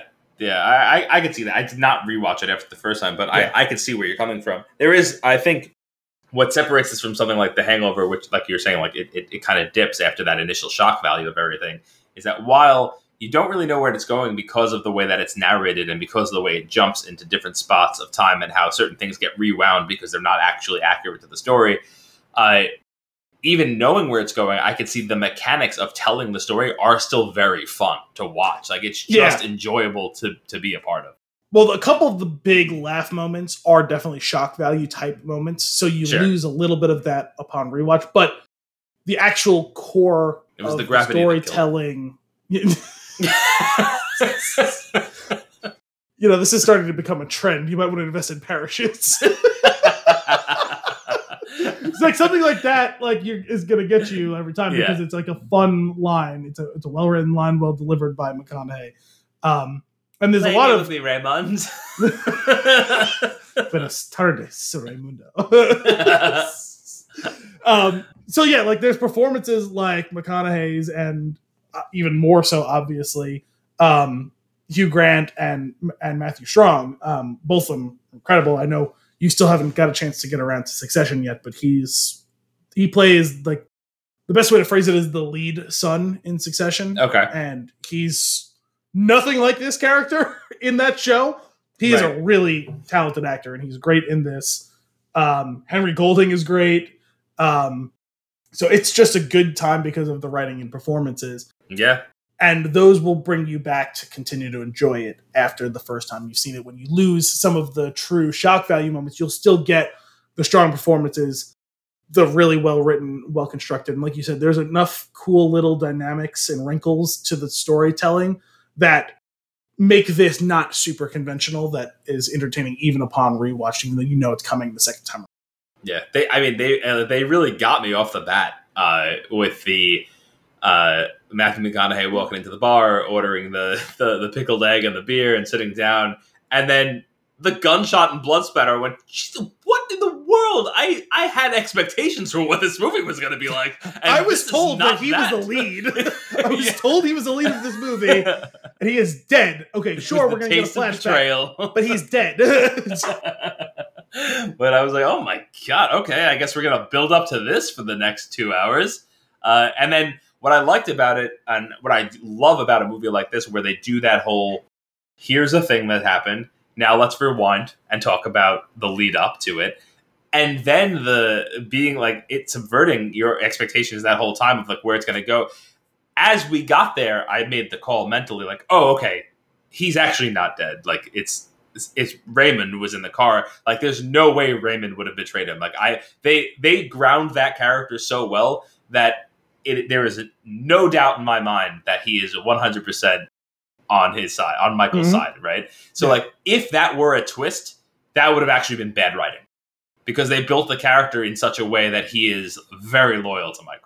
Sure, the only other way he's a gentleman. The only other way, right, like that it could have shaken out was someone else betrays Raymond and then gets the jump on him, right? You know, sure. Or there's someone waiting in the bar that they couldn't have foreseen, right? You know, like it becomes like grounded in your core that it certainly won't be Raymond, right? Right. Something else has to happen.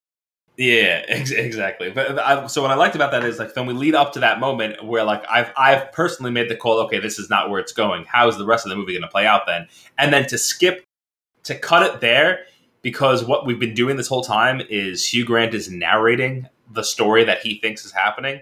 Yes, a fictionalized version that he's reading the tea leaves and putting together the puzzle, and he has like 90% of it correct, but the 10% he doesn't is just super important parts that he doesn't have correct. Exactly. And then to actually follow that up with, like, okay, then what's next? And actually let that unfold as the rest of the movie is really cool.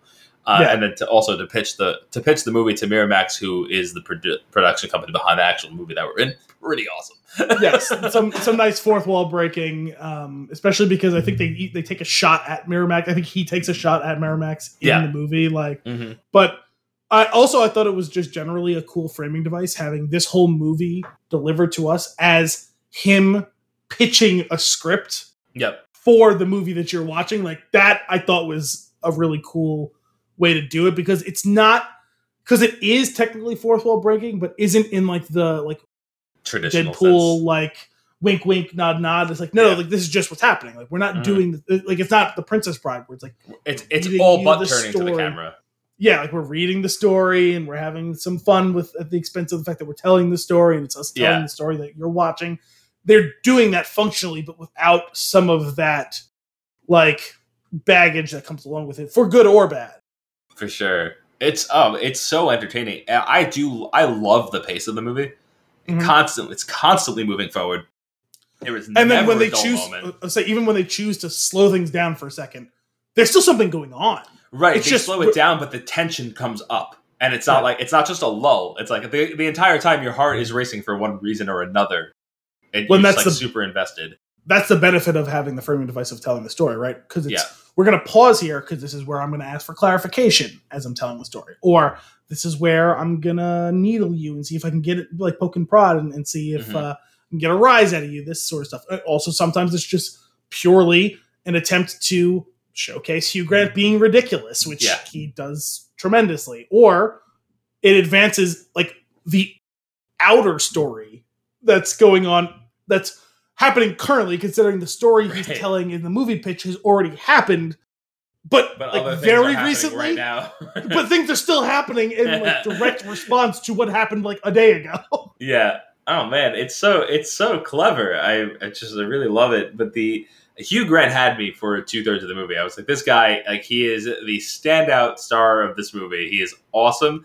Whatever this character is that he's putting on is absolutely absurd. The only time I've ever seen him in the realm of this is when he plays Jim Broadbent's brother in Cloud Atlas. In the story where he plays Denham in the story with Timothy Cavendish. That's the only thing in like the same stratosphere as this character that I've ever seen.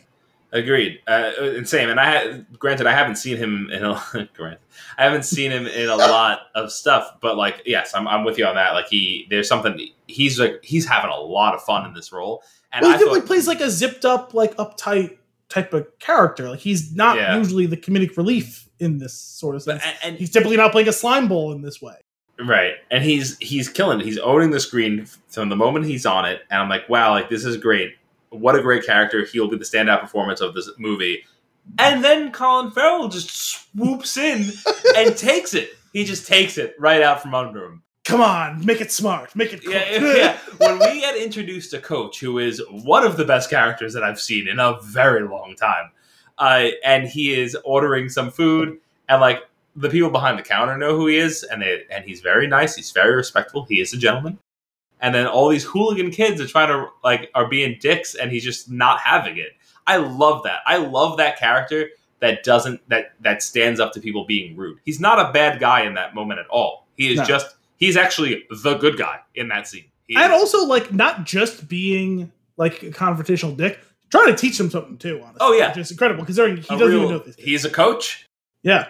Which is also it's really funny. Like they really stuck to that with the character. Also, his outfits. His outfits are pretty tremendous. One of the things who knew that there was plaid jumpsuits? It was, you know what, they Family Guy'd his character a little bit too, though. You know how the whole like repetition thing. It's funny. It's not funny anymore. Okay, it's getting funny again. That's him fixing his glasses the entire movie. Like at first, I was like, okay, that's funny. Was that Coach or was that Colin Farrell? I think it was. He was in the role. Like he was. I feel like he was just a guy wearing glasses for a minute there, and it seemed very natural the first time. But then he kept doing it, and then it became a tick. And then he would do it throughout. He would do it when he's delivering information a lot. I was like, oh, like I really feel like thought went into making sure that he does this, or like even if it was his choice as an actor, like it felt very intentional.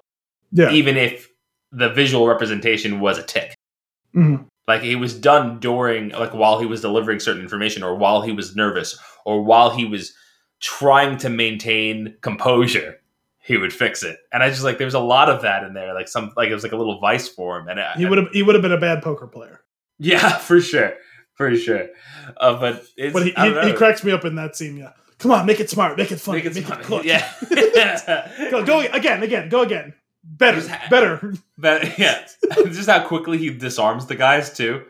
It's like, not even funny. He's just slapping them. Mm-hmm. He slaps him upside the head. He slaps the knife out of his hand. Like, it's so good. And then when they realize who it is, and they're like, even like, he's a legend, right? And then they know, and they're like, oh my god, like, this is crazy. That whole thing was funny. I also like that they did some pretty amazing story, like, world building around his character in a matter of like 5 to 10 minutes of like showing you who he is.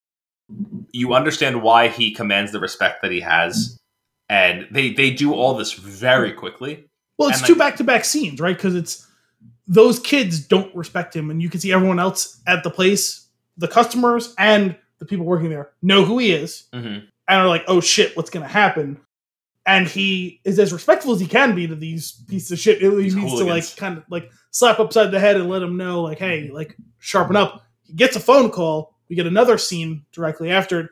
Him going to the kids he's already helped and tried to fix, and they're fucking up. And he's like, Jesus Christ, I thought I taught you guys better than this. Yeah. How could you be this stupid? And you realize they all, like, you would expect those guys, like, flooded with testosterone. They're UFC fighter. Like, they're feeling themselves. They just took down a big score. And he comes in a towering rage. You would think that they'd buck back. And instead, they're like, oh, sorry. Like, sorry, coach. Like, sorry, we Dad. screwed like, up. Yeah. Like, oh, we thought we did a good thing. And, like, we were going to cut you in. We didn't realize we fucked up, like, majorly. And, like, we're not going to, like, reflectively push back at you being mad. Like, if you're this mad, we must have fucked up. Like, right. And then total faith. And then to build on top of that, he then goes to meet Raymond and be like, hey, like, this was my guys that did this. That's my fault. Take that out on me, not them. Like, the whole, like, owning, like, taking ownership, being responsible for it. Like, that's like, it was so, that's why he is so stand up. And it's like, it's just so cool to watch. And I'll be your guy, whatever you need. Is that enough? Like, and like, they kind of settle on that. And then they, what that plays out to, jumping ahead again, the idea of like, I'm doing, like, he does favors for this guy, for Raymond, for the rest of the movie. He gets to the third favor. It's beginning to be a bit much. He's like, I'm doing this one last one for you, and that's it. And like, it seems to be agreeable. He does the favor. When he kills the two guys that are coming to Raymond's house and comes back on screen, and they pan up to him, and he holds the number 4 up and shakes his head and walks away. That was a mic drop moment for the character. It was perfect. And that's it, right? That's it for him for the rest of the movie.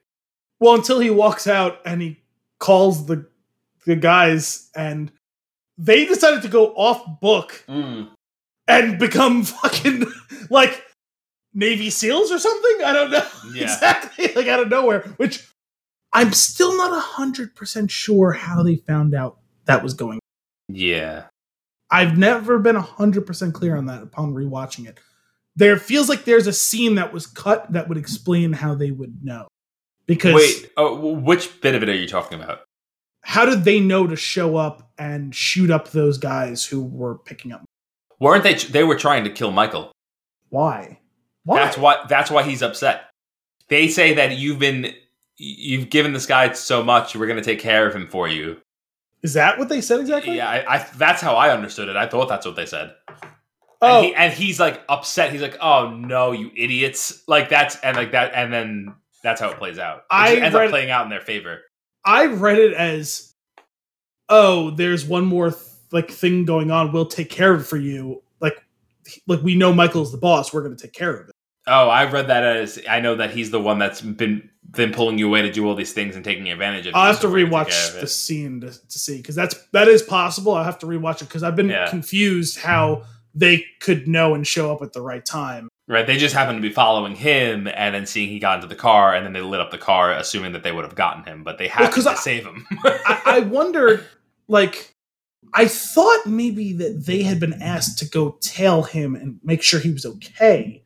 But like, how did he know he got kidnapped is what I didn't understand. And then shut up the car to like save him or whatever. But it'd be interesting to rewatch that and see if there is something between there that that they're actually trying to assassinate him, because that seems even more ridiculous, of course. But also, though, considering how stupid they've been, although I mean, it seems like they kind of learned a little bit along the way, and like did become a little bit sharper. Right. I don't know. I'd be curious to see when I watch it again at some point. You have to follow back up and let us know what you find. Yeah. I love this scene with Michael's wife, played by Michelle Dockery. I think that's how you say her name. Yeah. So it's funny because I was like, I've never seen her in anything else, except yes, I did. She was in the movie Nonstop with Liam Neeson. That's Taken on a Plane, for those of you who aren't familiar. And she's one of the flight attendants. Like the main one that she's like that he like liaises with during the course of it. And I'm like, man, this girl is so familiar. I don't know why. I looked up. I was like, oh my god! We just watched this the other day. Like Nonstop was on TV the other day. It was like Saturday night. Like I'd been watching something. Yeah. Flipped over to TV and like that was on. I was like, I can watch this for half an hour, like before I go to bed. It's like, man, why is she so familiar? I was like, oh, duh! I just watched The Gentleman. Fucking. That's funny. Like, that's her. That scene in her office. When the two guys come in to threaten her, basically, well, I assume they're going to take her, right? Is that there's three of them, right? It's Dry Eye. It is three of them. Two henchmen.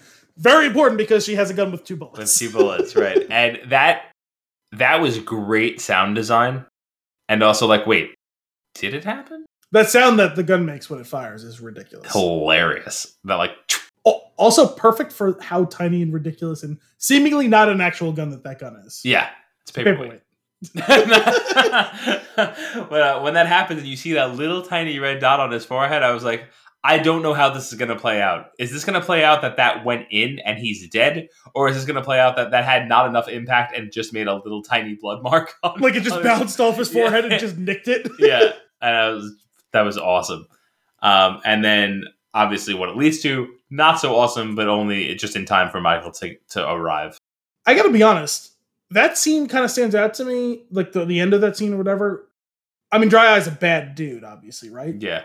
But at no point prior to that does he like send off a vibe of like rapey, or that specifically he was there to rape her. Yeah. So I will say it doesn't really jibe with me exactly. It doesn't. He decides in that moment, let me rape her. Like if he went over there and tried to kill her, totally, sure. Right? Like the rape part of it seems like a off note to me for whatever reason. I don't know why. Here's how I'm gonna play it. Here's how I see it. In this movie of Gentlemen, we've pointed out that he is not one. Sure. And that they were just leading into that. I guess so. That's probably the best way to look at it. It still, to me, feels like a slightly off note in all of that. Like, not like assessing whether or not rape is good or not. It didn't track with me narratively, like with the character or whatever. Like, yeah, he's a bad dude. So should it be surprising that he would rape someone? No, not really. He's a bad guy. But just like, we never got him being like creepy or pervy or rapey before that. So like, it just seemed like out of left field. Like, he seemed to be there to do business of what. Now, admittedly, he's going to kidnap her to try and blackmail her husband, but like, he's at least feigning the sense that he's there on business. Mm-hmm. It's a fucked up business that they're in, right? But whatever. And then he just throws that to the wind entirely, and it's like, nah, fuck this. And it's like, which I guess, further lends to the point you're mentioning of that, well, unlike the rest of them who largely keep their cool and are gentlemen who conduct their business, he isn't. But it just felt like that specific move in that moment was out of left field. The two people that are not gentlemen get theirs in the end. Him and what's his name? Well, actually, what is Hugh Grant's character's name? Well, not even him. Jeremy Strong is who more so, because Hugh Grant's not in the game. He tries to get into the game. He tries to, but he's not cut out for it. Or at least to draft off of it. But it seems like he gets his in the end, too. Yeah. The other two guys, though, Jeremy Strong's Matthew, and he's also not a gentleman because he's the one that's playing both sides to drive the prices around and manipulate things. Which turns Matthew McConaughey into the lion that he was talking about in the beginning, which I think was really like the way that whole thing unfolds with like, they go after his wife, which we established very early in this movie is something that you do not do. Yeah. Right? Like they made that clear within like the first 3 minutes of the movie. It was exposition. And then they left it there. And then when you hit that moment later on, you're like, oh boy, it's about to go down. And then the whole thing of like putting the guy in the freezer, you're going to wire me the money and give me a pound of your flesh. I was like, oh my God. Which is pretty incredible because it's like, I want my pound of flesh. And it's like, yeah, no, that's fair. And he's like, no, literally a pound of flesh. I was like, oh, okay then. Yeah, you might want to take that from your butt. Actually, you know what I kind of felt like is the guy from the pitch meeting. Oh, really? Yeah. Oh my God. But that was pretty crazy. I like when well, I was saying, actually, but hang on to that for a second. Just going back to the freezer for a second, when he catches him in the lie of not knowing who Dry is, and him dramatically shifting the stuff, and he's just hanging on a rack there. I don't know why. Mm-hmm. It's such a small thing to happen visually, but just the dramatic sliding of the thing on the rail there to having him just hiding there is good. Why am I looking at a dead frozen Chinaman? Yeah. It's such a ridiculous. There's so many ridiculous lines like that in the movie that also make it. But yeah, that was definitely a flex. When he slides it over, like so much so that he is actually flexing his bicep. Even just the position he's standing in while sliding it is ridiculous. Yeah, he's too much. Actually, that leads into my note that says Matthew McConaughey all over the place. Yeah, he kept some of the worst instincts that as like a younger. I had the misfortune of rewatching part of Sahara recently. Never saw it. It's not good, but there is some dumb fun to be had in the movie, but it is a bad movie objectively. Okay. Also, randomly, like, what's his name? I always forget the actor's name. It's funny, actually, because he was in Snatch, another Guy Ritchie movie. From The Walking Dead, Morgan. He plays like an... is it Lenny James? That's Lenny James, that's right. I was going to call him Lenny George at first. It's like, that doesn't quite sound right. He plays like a stereotypical like African general warlord dictator type character. The Merovingian from The Matrix is some random corporate bad guy who's working with him and all that. It's Penelope Cruz and Matthew McConaughey and Steve Zahn and William H. Macy and Rainn Wilson actually pre-Office. But like that was honestly, that movie informed a lot of me not liking Matthew McConaughey for a long time. Like, he is just maximum McConaughey in that, but like, it's not super like charming or endearing. And I was like, I don't get it. Yeah. And so I think he's toned down some of the obnoxious parts of it a bit and like let the better parts of it show out in some of his recent roles. Cause obviously the change started for me with True Detective and like, generally speaking, I enjoy him. Yeah. And he's good in this too. And he's leaning more into the McConaughey stuff in this one, but paring down some of the worst impulses of that. Yeah, for sure. Yeah, he's definitely over the top of Wolf of Wall Street. Yes, but he's in it for like one scene, so whatever. Like, but if he was in the whole movie, he probably would have driven me nuts if he was like that the whole time. Sure, don't think I'd be able to handle that either. I really love the sequence when, a couple things. When is it Fraser? Is that Hugh Grant's character? Fletcher, yes. When Fletcher is talking to Raymond and he's like, I'm a little hungry. Especially the way he delivers his lines. I'm a little hungry. He's like, I have some steaks. Do you have a steak or something like that? Or I can go for a steak. It's like, I've got some in the freezer. Oh, I'll get it. He's like, I'll get it. And then he goes to the freezer and you find the dead bodies in the freezer. And he's like, in the inner monologue is like, son of a bitch is good. Like, like he knows because he's onto him. He knows that there's a body there. Oh, I've never had Wagyu. Yeah. And then, it keeps your feet toasty and it cooks your beef. Some of the innuendo he like rolls out in this is ridiculous. You know, he goes, I imagine you'll do all sorts of terrible things to me. Some of them I might even like. I'm getting very aroused. Raymond says something like, "You're not going to like where this goes," and he goes, "Promise." Getting very aroused, Raymond. Yeah, that was great. But the way that then him going into that whole setup. Can I go use the bathroom? Yes. Take off your fucking shoes. When he goes that's what he does. And then when he's coming out of the bathroom and the two guys are carrying the body out, that whole Fletcher walks out of the bathroom. The two guys carrying the body stop dead because they're carrying a dead body. He sees it. Raymond walks in. Is there a problem? Nope, forgot to wash my hands. And he walks back into the... and he's like, "Can you guys be a little bit more careful next time?" And then they Call ahead. Yeah, call ahead. And then then that tying into the story later that like he planned that whole thing so that Fletcher would take his shoes off so they could put a tracking device in it so that he can catch him. Like the way that I love that every little bit of the story has some other plot or twist that's going on inside of it. Yeah, a lot of movies that do twists that then have twists on them can be obnoxious. I think that one, they didn't like overdo it in this, and two, it all fits narratively, and it's cool to see him like it's like okay, like we have a battle of wills here. Who knows more? Who's going to catch the other one, right? Mm-hmm. And early on, they give Fletcher the lead, and it's like, oh shit, he's way smarter than you realize. He seems like kind of this like sleazy, like bumbling oaf, and no, he's actually way cleverer than he should be. And he's got all this information, and he totally set them up, and he has all the answers he needs, and he's going to trap them, and they're going to have to fucking pay him unless they decide to blow everything up. And it's like, oh nope, actually they knew all along that this was what's going on, and they're trying to actually lead him into the trap all along. It's they're calling his bluff, but he doesn't even realize they're calling his bluff. All that sort of stuff. It's like watching master poker players or some shit. Like it's cool because it's like these characters constantly flip back and forth between who has the upper hand, and you as the viewer don't realize who actually has the upper hand until the person lost it. Even something as perfect as him saying, "I've been following you for months, Raymond," and they show him in the bushes taking the picture, and then they cut it back. And he goes, "I'm better," and it's him standing 8 feet behind him in his own bushes. That was great. I love that. I like the way that their interaction starts off in the movie, though, where he's like, "Play a game with me, Raymond." No, come on, play a game with me. No, play a fucking game with me. Right.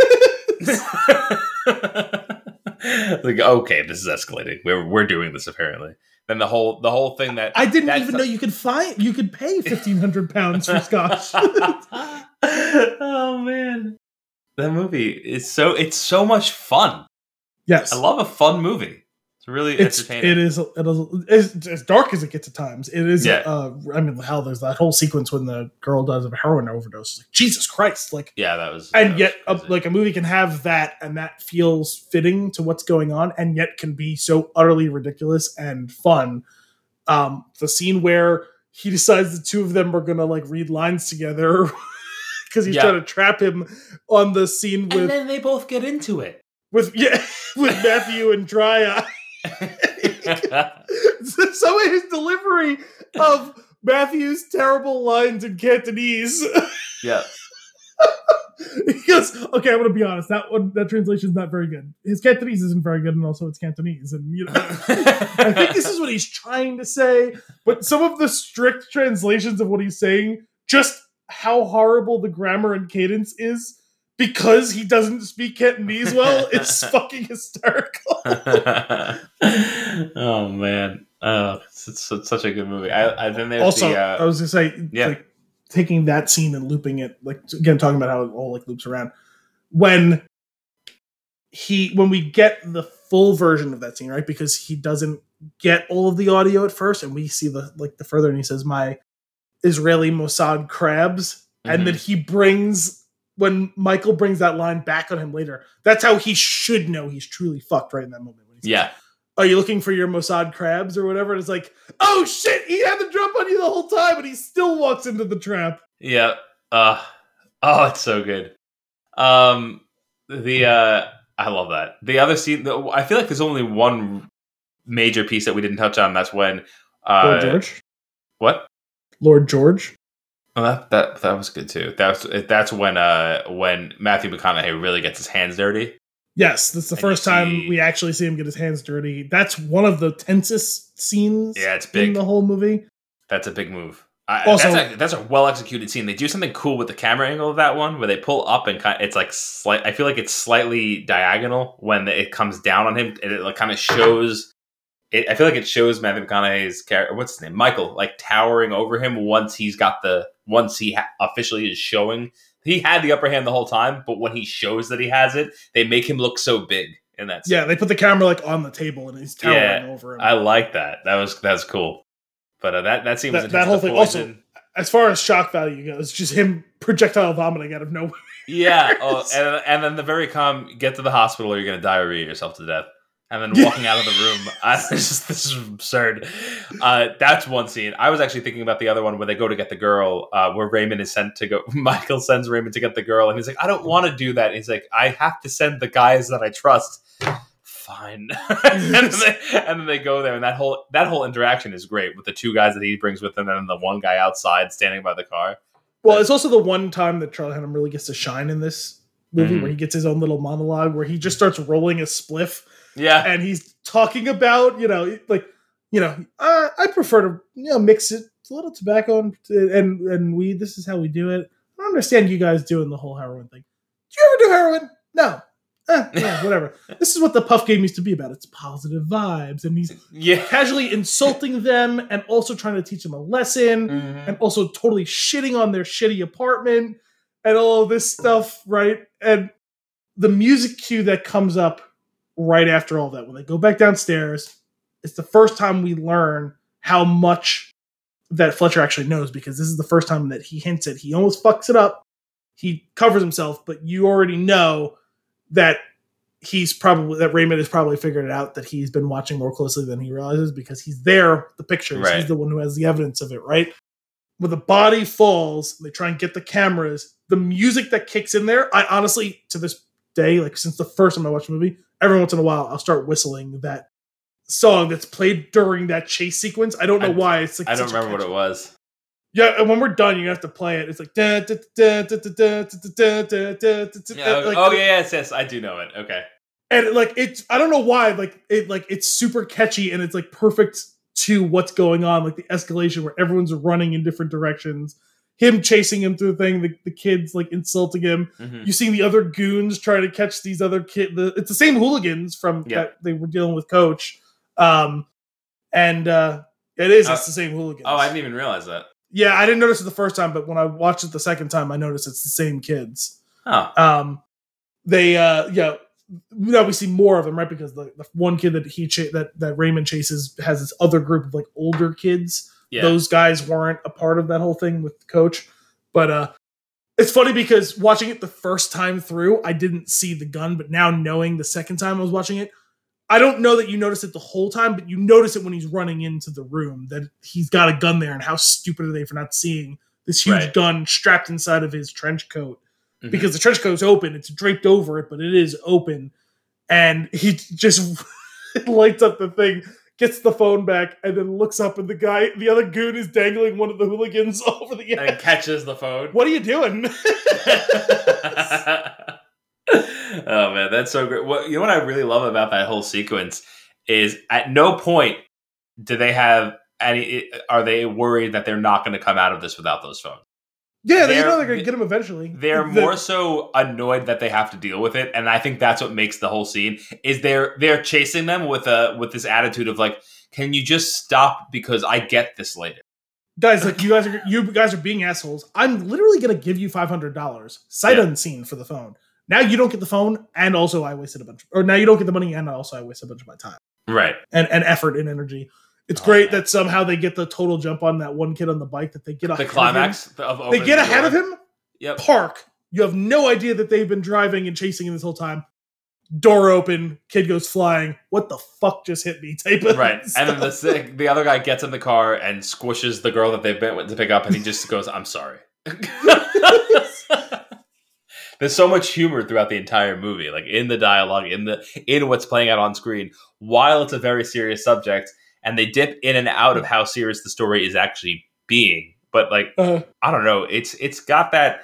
There's something to the genre of not necessarily the genre of the story, right? Because it's not the same as a movie like this. But there's something about this movie, about Knives Out. They're like these movies that have a quick pace, that have interwoven stories.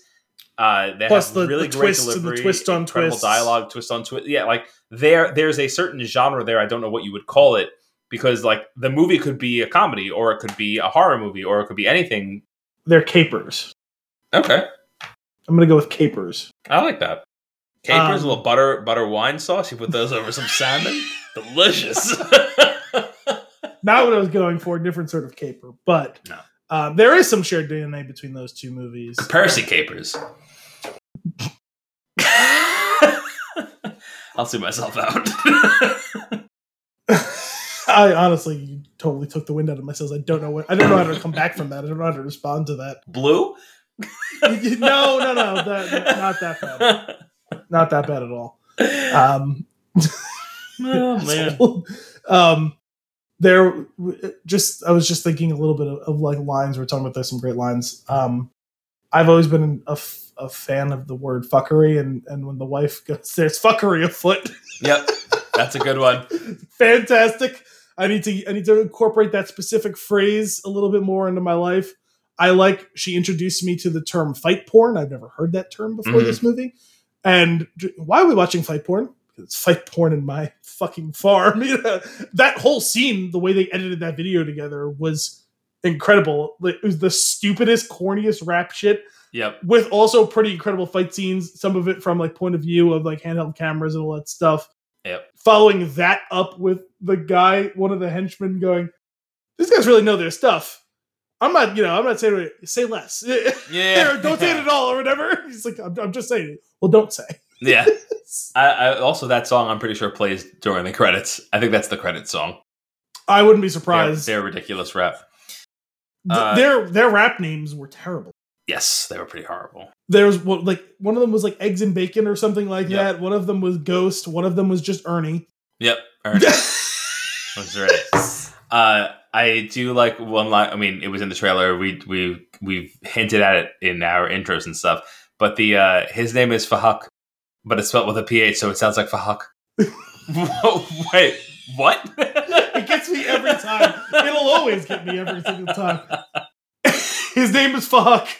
It just sounds just like Fahuk, but it's spelled differently. I'm gonna untie you. Calm the Fahuk down.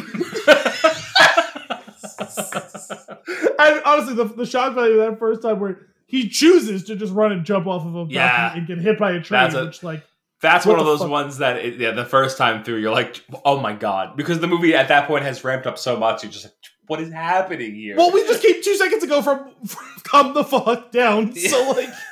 There's no coming back from that. And he comes back and he goes, oh, Laura is back. Oh, that's good. And we found the source of the leak. Great. Something more, Raymond? Yeah. Well, now that you mention it, actually, yes. That line, it does get me. This is starting to become a trend. You should invest in parachutes. Yeah, that's good. It's good. Oh man. And he says it when the Russian kid falls too. He goes, there's a slight issue. He goes, that slight issue sounds like a tragedy. Oh man, I just want to go watch it again. It's a really fun movie. I have to pick this one up. Get a nice little. It's become one of my dad's favorite movies. Like, nice. He's already watched it a few times since we watched it the first time. It's like weirdly creating this triumvirate of like. Maybe it's kind of perfect, like them spaced out in time. I think it's now entered like this triumvirate of Blazing Saddles, Step Brothers, and this for him. Like, oh my god, that's too funny. He loves this movie. Well, the next time you see him or talk to him, you should tell him to calm the fuck down. He's gonna love it. I'm being dead serious. All right, I'll try to remember to do that. He's gonna light up like a kid on Christmas if you say something like that to him. Oh man. Cool. You have any other notes on this one? No, just if you haven't watched this movie and for some reason you listened to all of this, we've spoiled so much for you, but it's still worth the watch. We've spoiled we've gone through the entire movie. It's nothing compared to watching the movie. So good. No, it's ridiculous. Well, that is all for this week's episode of Flicks in the Six. We hope you enjoyed it. As always, if you have a movie for us to review or nuggets for us to discuss, you can send those requests to flicksinthesix@thespintune.com or tweet us at thespintune. Tune in next week for more movie and beer goodness. Until then, I'm Anthony Costanzo. I'm Al Bielsi. Thanks for coming out.